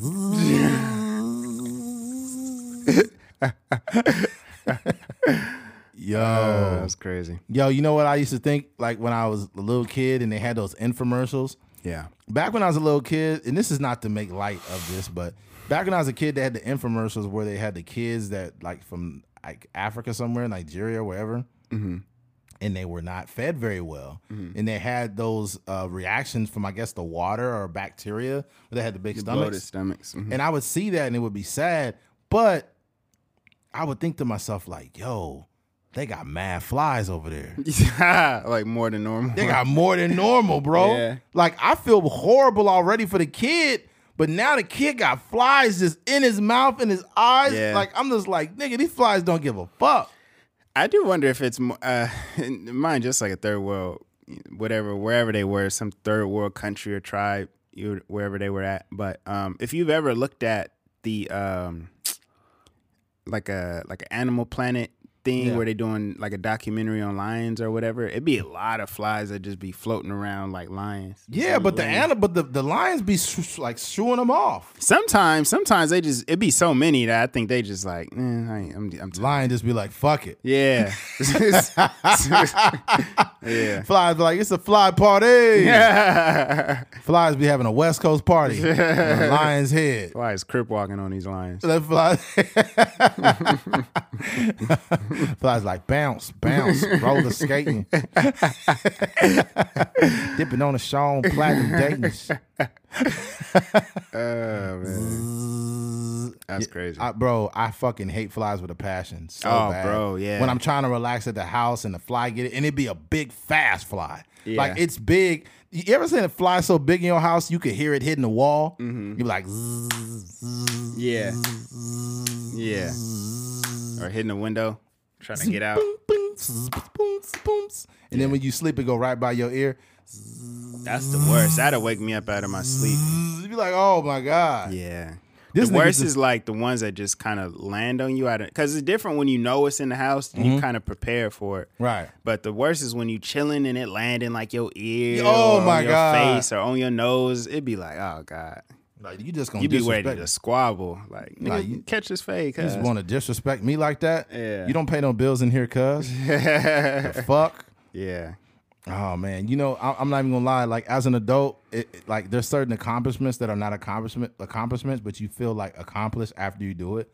Like one time I had mad flies in my house. Like, I had like 6 flies, and I killed them. And I was like, yeah, bitch. Now what? Kill 6 flies, bro. I was on a rampage, man. Yeah, you got a fly swatter? Nah, I didn't even have. I had my fucking flip flops. Ooh, okay. I was down in them bitches. Yeah, I would for sure. Like sometimes I would be in the house, and the worst is when you got like a fly, that's like in your house late at night, right? Oh my god! And you could tell like it's on the edge of its life, like it lived a little too long. Yeah, and it's kind of like slowed down a little bit, and you like, yo, I got to kill this before I go to sleep because it's gonna try to, land on my lip or something like that. Yeah, so you gotta make sure you kill it. I've been fighting flies. Yeah, be like 12 a.m. And we black, so we got big lips. They got a lot of food to eat. Yeah. And you also don't know where them flies be on any and every. They be in trash cans. Yeah. Dog doo-doo everywhere, and then they just land on you. Like, nigga. Yeah, flies doing it all, man. The only thing they don't do is eat ass. I mean, they eating doo-doo, so. Yeah, that's true. Yeah. Yeah. That's crazy. Yeah, I think the worst shit I ever seen with flies probably ever in my life, bro. And I was like, I couldn't believe what I seen. I put it on my Snapchat like over 3 years ago. No, it was like over 4 years ago. But it was when I was hauling milk. Mm-hmm. And it's a serious fly problem during the summertime at these fucking dairies at the farm.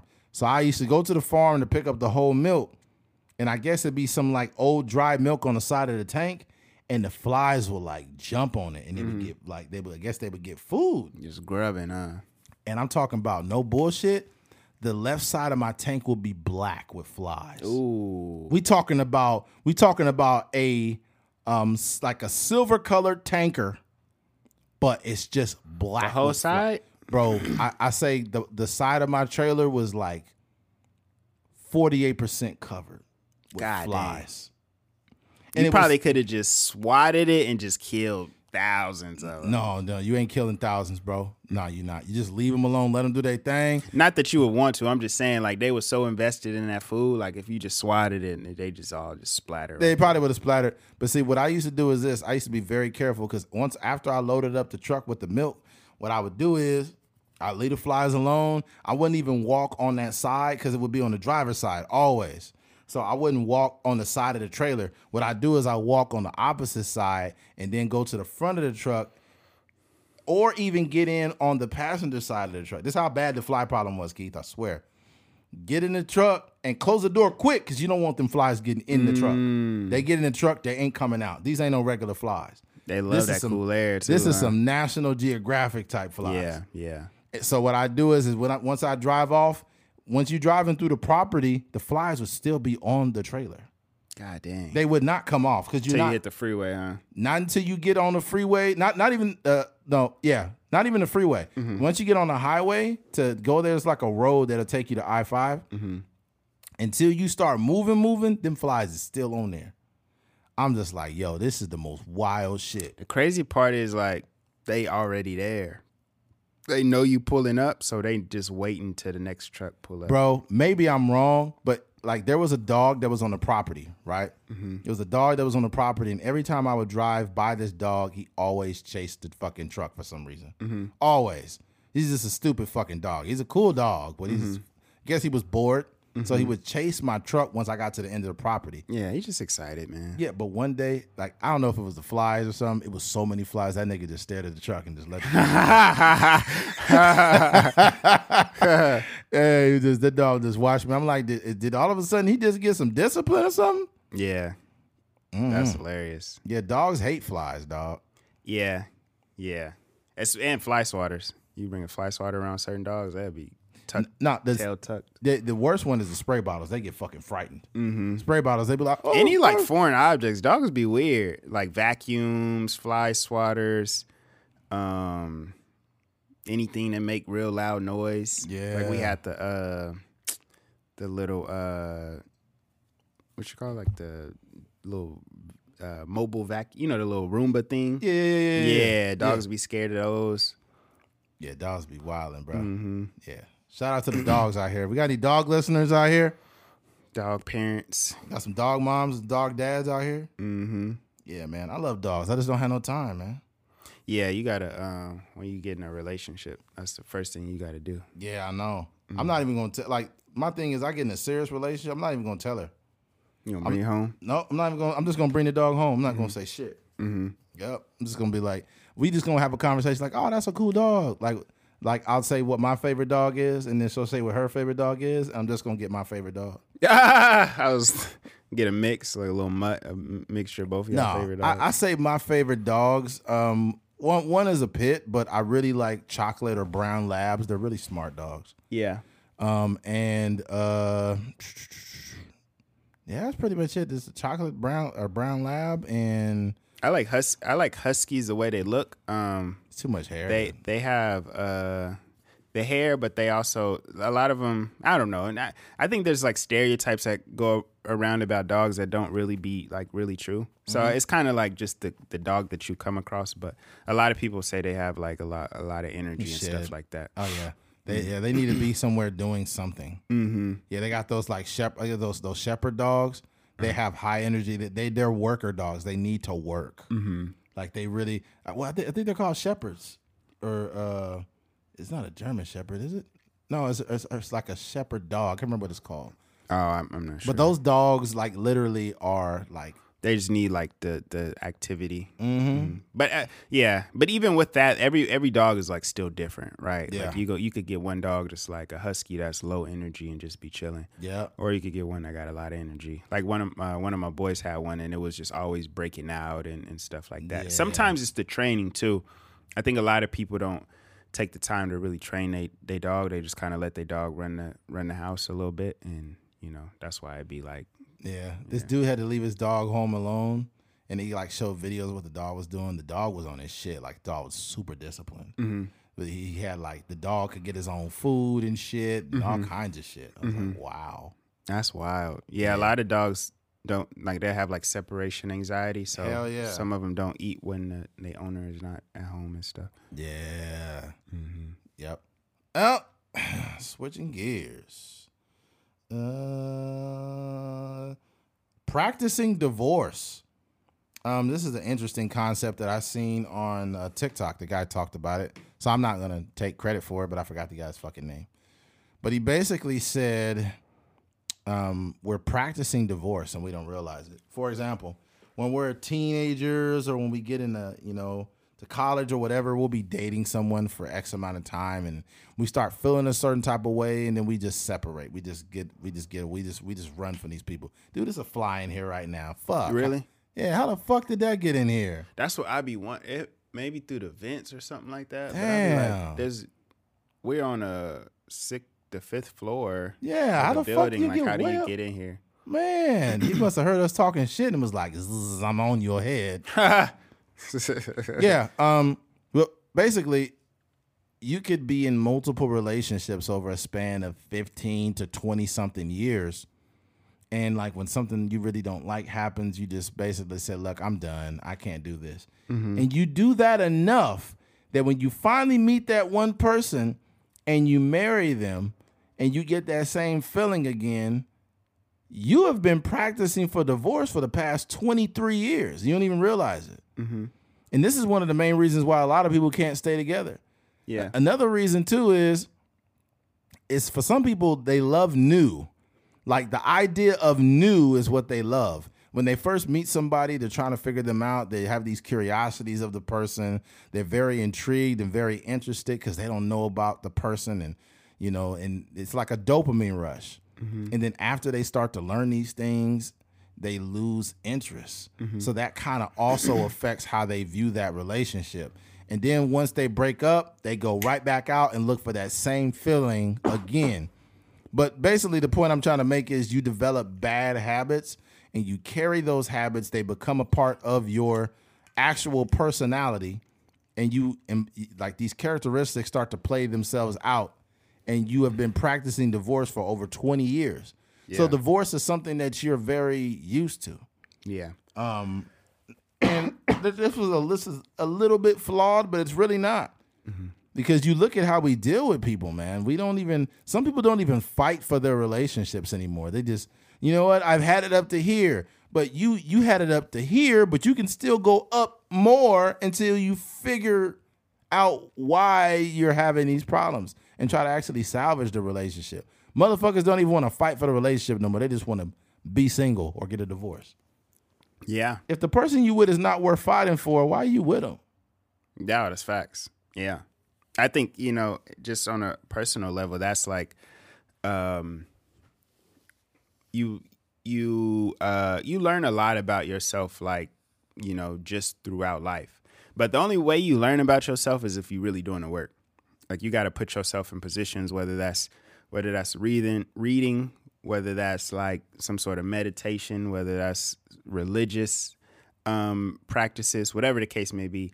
Like you learn a lot about yourself. Yes. And I think that oftentimes we create these habits, and then along with these habits, if you don't have a certain level of self-awareness, you can always blame the result of your relationship on somebody else. Yep. Right? Exactly. And so what happens is like you know, if you don't realize that you did anything wrong in terms of a relationship, what's going to happen is you're going to keep getting into relationships, and whatever it is that caused you to break up with that last person is going to be the same thing that causes you to break up with the next person you get with. So that's the danger, right? That's the danger in like, and it gets faster and faster, right? So for one, you might be dating this person for like 4 years, right? And at the end of the relationship, you could say like, dang, this person did this to me, right? And then you be like, oh, I'm going to break up with them just because they can't seem to figure life out, right? So you get into another relationship, and then after like 2 years, you recognize that same pattern that you had in a previous relationship, and then you just cut it off. And then the next time you get in a relationship, it may be a year and a half, and then the next time it's like that red flag pops up to where you don't even try to date this person because you know that's that whatever they're doing reminds you of your previous partner. But oftentimes, like I said, if you're not putting the work in on yourself and, you know, really doing your due diligence, or whether that's like some sort of counseling or relationship therapy, whatever the case may be, we don't inherently have self-awareness. Exactly. You have to learn about yourself through experiences. So those are very dangerous situations where, like, I know people that may have been through 8-9 different relationships, and they still have terrible habits, and they're still blaming their partner for the result of, you know, their relationships not working. Yeah. So it's a very dangerous game. But I would also say, like, anything worth having is worth fighting for. 100%. And I think that, you know, we live in a day and age where I feel like for the most part, if two people got married, then if they went through all that, the dating phase, the proposal, the putting the wedding together, there's a version of that relationship that could work. But it's just up to the two individuals to, you know, to equally be putting the same amount of effort in to try to make the relationship work. And I think that's generally where it falls off. Where one person may get a little exhausted, and it may be one person fighting and then the other person is exhausted, or vice versa. And, you know, that's when it usually doesn't work out. But I think that we live in this day and age, like, because I used to think about it, like we think about like our grandparents and stuff like that, or, you know, relationships that lasted 60, 70 years. And you'd be like, dang, like they probably should have got divorced, you know, years ago. And they was just, you know, they just stuck out a terrible relationship. But in reality, if they had ample opportunity to get divorced and somehow they made it work. You know what I mean? So that should for sure be applauded. Like whatever type of dynamics they created or whatever they created to make themselves comfortable in that relationship, they did it. There was another TikTok I seen of a woman that was going through the paperwork with her husband to finalize a divorce, and they was just, you know, they was about to do it, and then she said her dad just stepped in and said, just looked at both of them and says, "Are you guys fucking sure you want to do this?" Like, he just stepped in and was like, "You really need to look and make sure you want to do this." And like after that, they looked within and they did not get divorced. And she said it was the best thing that she ever did. Yeah. That's crazy. You got to think too, like divorces are so messy. Yeah. You know, there's legal issues and all these other stuff. And sometimes, like, you know, it's it could be like the smallest issue in your relationship that goes that causes like the biggest issue. It could literally be like something to where you may have a communication issue, right? Like, say a husband is like he instead of saying like instead of letting his wife know beforehand that he's going to hang out with his friends, it's always like, "Hey, I'm over here with such and such." And, you know, and that little thing can cause like so much turmoil in a relationship. Yeah. And, you know, he's fighting it because he's like, "I'm a man. I should be able to do it. I pay the bills around here." And she just like, I just want you to communicate. Right. I feel like your wife, girlfriend, whomever deserves the right to know where you are. Mm-hmm. I'm not saying that she needs to be keeping tabs on you every 5 minutes, but I feel like as a man, I feel like it's a healthy thing where if your girl hits you up like, "Hey, I'm about to go out with the girls right now, but I'll catch up with you later," you know, that's fine. Mm-hmm. "Hey, I'm out with so-and-so," or not even that, giving you like I guess giving you notice in a way. Yeah. Like, "Hey, I'm going to be heading out at 6:00 with the girls," you know, whatever. And I'll be like, "All right, cool. I'll see you when you get home." Yeah, I'll see you when you get back. It's just a general respect. Mm-hmm. I feel like you should respect, because think about this. If you plan on being with somebody, you need to trust them with your life. You need to trust them with your finances. You need to trust them with information. If you a motherfucker that's like, "Hey, I'm over here," and you ain't telling her nothing, you're not creating a environment where that type of relationship can bloom. You more or less like, "I'm doing what I'm doing. I'm doing me." What also happens too is like you're triggering you could be triggering a traumatic experience for them. That's a fact, because they probably had it before, but he was fucking. Yeah, you could be completely innocent, but because you have so much pride, you're just like, "Oh man, I ain't got to tell her where I'm at. Yeah. I'm doing my thing. I'm a grown man out here." But it's like it's actually a simple task. It's like, a simple task. Yeah. It's not. It's a respect thing. Mm-hmm. Not to mention leadership, and I don't want to go all over the place, but leadership is, especially from a man, is important, because you cannot complain about what your wife or girlfriend is not doing if you do not display those leadership qualities in yourself. Yeah. If you're displaying great leadership, in most cases, women will have no choice but to do those things because you are a decent man with great leadership skills. Mm-hmm. And they will think twice about just like, "I'm going to do me. I do whatever I want." If they're doing that, but you're displaying good leadership, then you're going to end up leaving her and not feeling, you probably still feel bad because you're breaking up with them. Yeah, you love them, but it's just you love them, but it's like, I can't be with somebody who continues to go against the grain when it's not even necessary. Mm-hmm. Like, I'm not willing to sacrifice my mental health behind this. I got to get out of here. Mm-hmm. But if you are a decent man and you display good leadership qualities, then I would say if you have a decent woman, she will replicate that. Yeah. It's kind of, you kind of build like a rhythm for your relationship, right? Yeah. So, you know, in terms of like, if that's the issue that people are dealing with, like just the communication about where you're going, what you're doing, stuff like that, and you very transparent, like, "Hey, I'm just getting off of work. I'm gonna head to the grocery store real quick, pick up a few things, and then I'll be home, or whatever that looks like for you.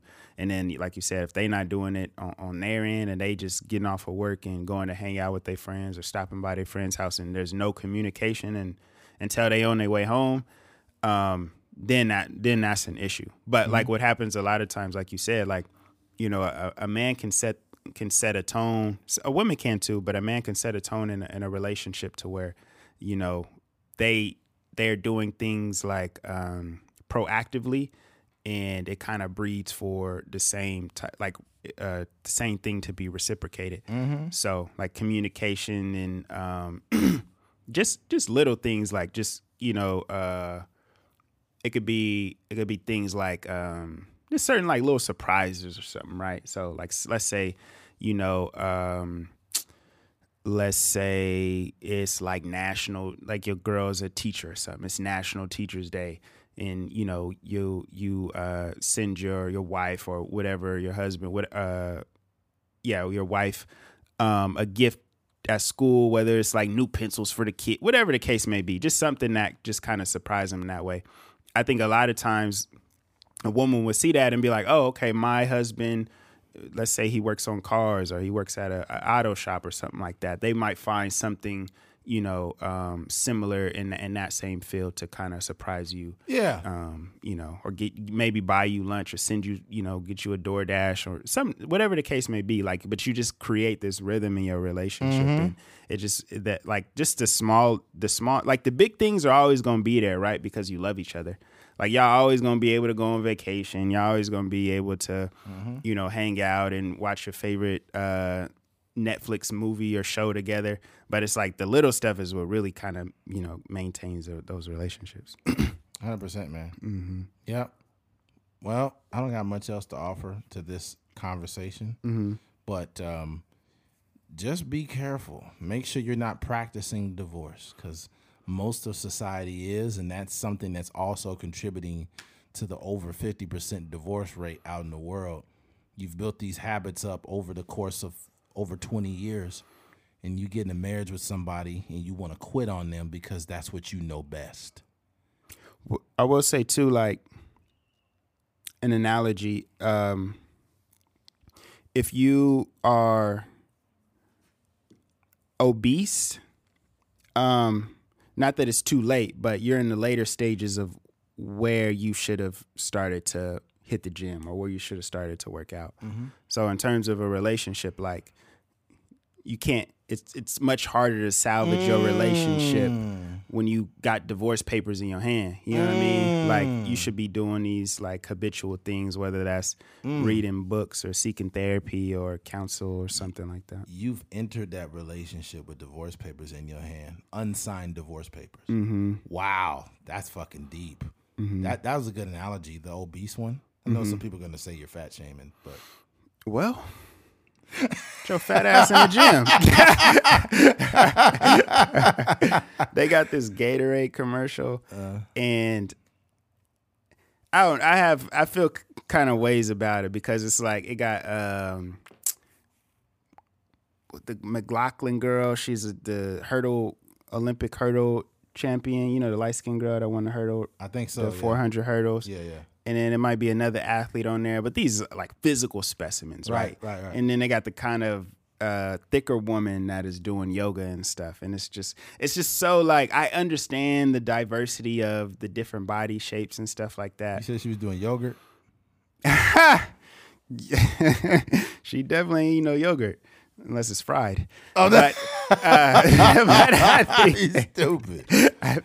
But it's just so like it's kind of shocking in a sense, right? Because you go from an Olympic athlete to a woman that's kind of on the bigger side, and they're trying to like advertise them side by side. I see what you're getting at. I don't think you're shaming or anything. It's basically these polar opposites. But what it is, it's first of all, I think it's an awesome thing where bigger people, whether in the gym or they're doing physical activity, I think that side, it does need to be shown. But I think that Gatorade pulled a great value Juneteenth in that moment. That's what they did.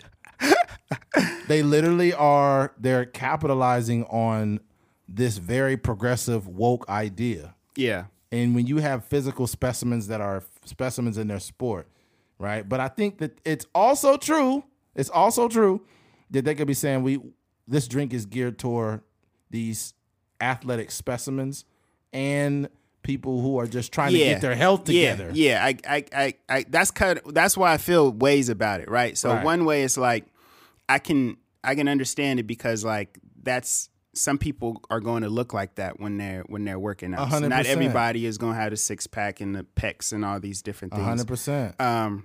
But at the same time, when I see it, when I look for like commercials, right? I think they're trying to sell you something that looks good or something that you like. For example, if you're looking at like a Ford F-150 or a Mustang or something like that, they're not gonna sell you like the Mustang with the spare tire on there, the little donut, or like the chip paint. Like it's gonna be the clean, swooped up, make sure the paint is all nice. So I'm not talking about this woman in the Gatorade commercial, but I'm just talking about in general when we see like these commercials where they're advertising different workout things and stuff like that. Right. I feel like for me, I like to look at something that I would like aspire to look like. You know what I mean? So when you see LeBron James on the little commercial with the, whatever the case may be, I'm like, LeBron is ripped up. Like, yo, that's what I want to look like. So I got to get in there. But I think that people could very easily push back on that idea because they'll see a person that is big and active who has an issue going to the gym.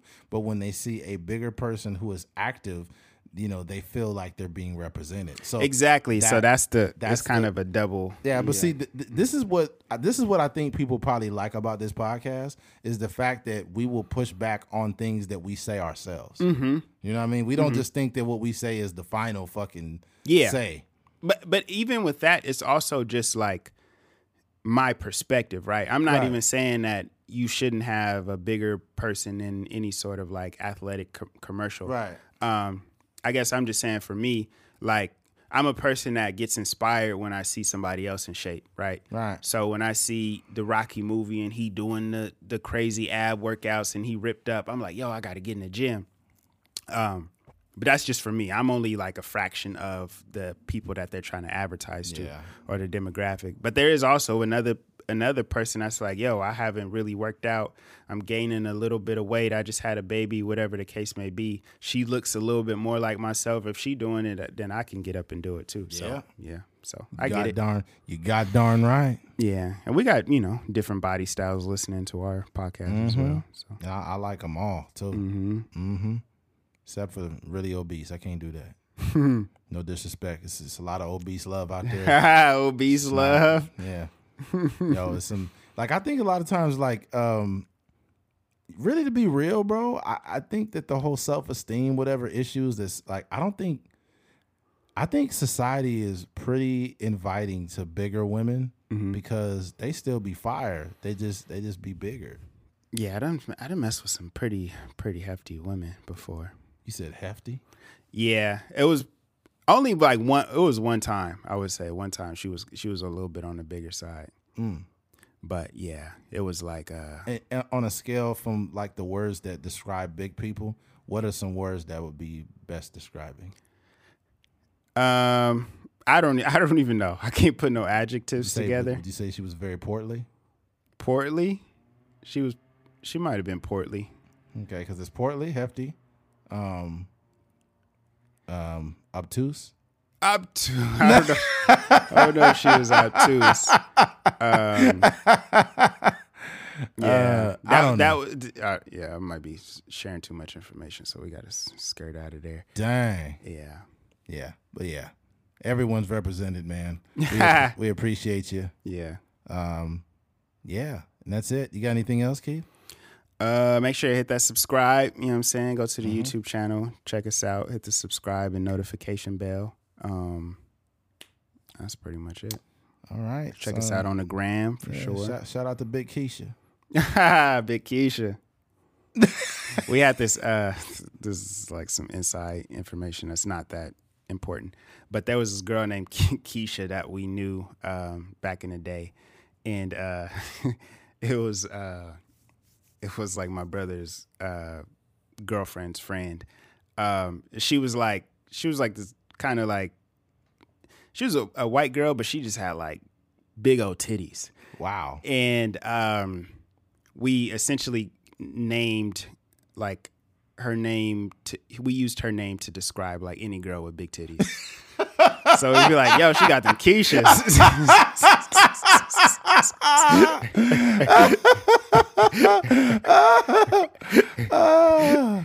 Oh my God. Oh man. Ooh, Lord. All right. Don't forget to head on down to YouTube. Subscribe to a Trucker's Mind podcast. Head on over to my Instagram or to the podcast Instagram at _Trucker's Mind _podcast. Mm-hmm. And thank you for listening. If you made it to the end of this podcast, we appreciate you. Thank you for listening to a Trucker's Mind podcast. I'm Eddie McGee. It's your boy K Fings. We're out of here. Peace.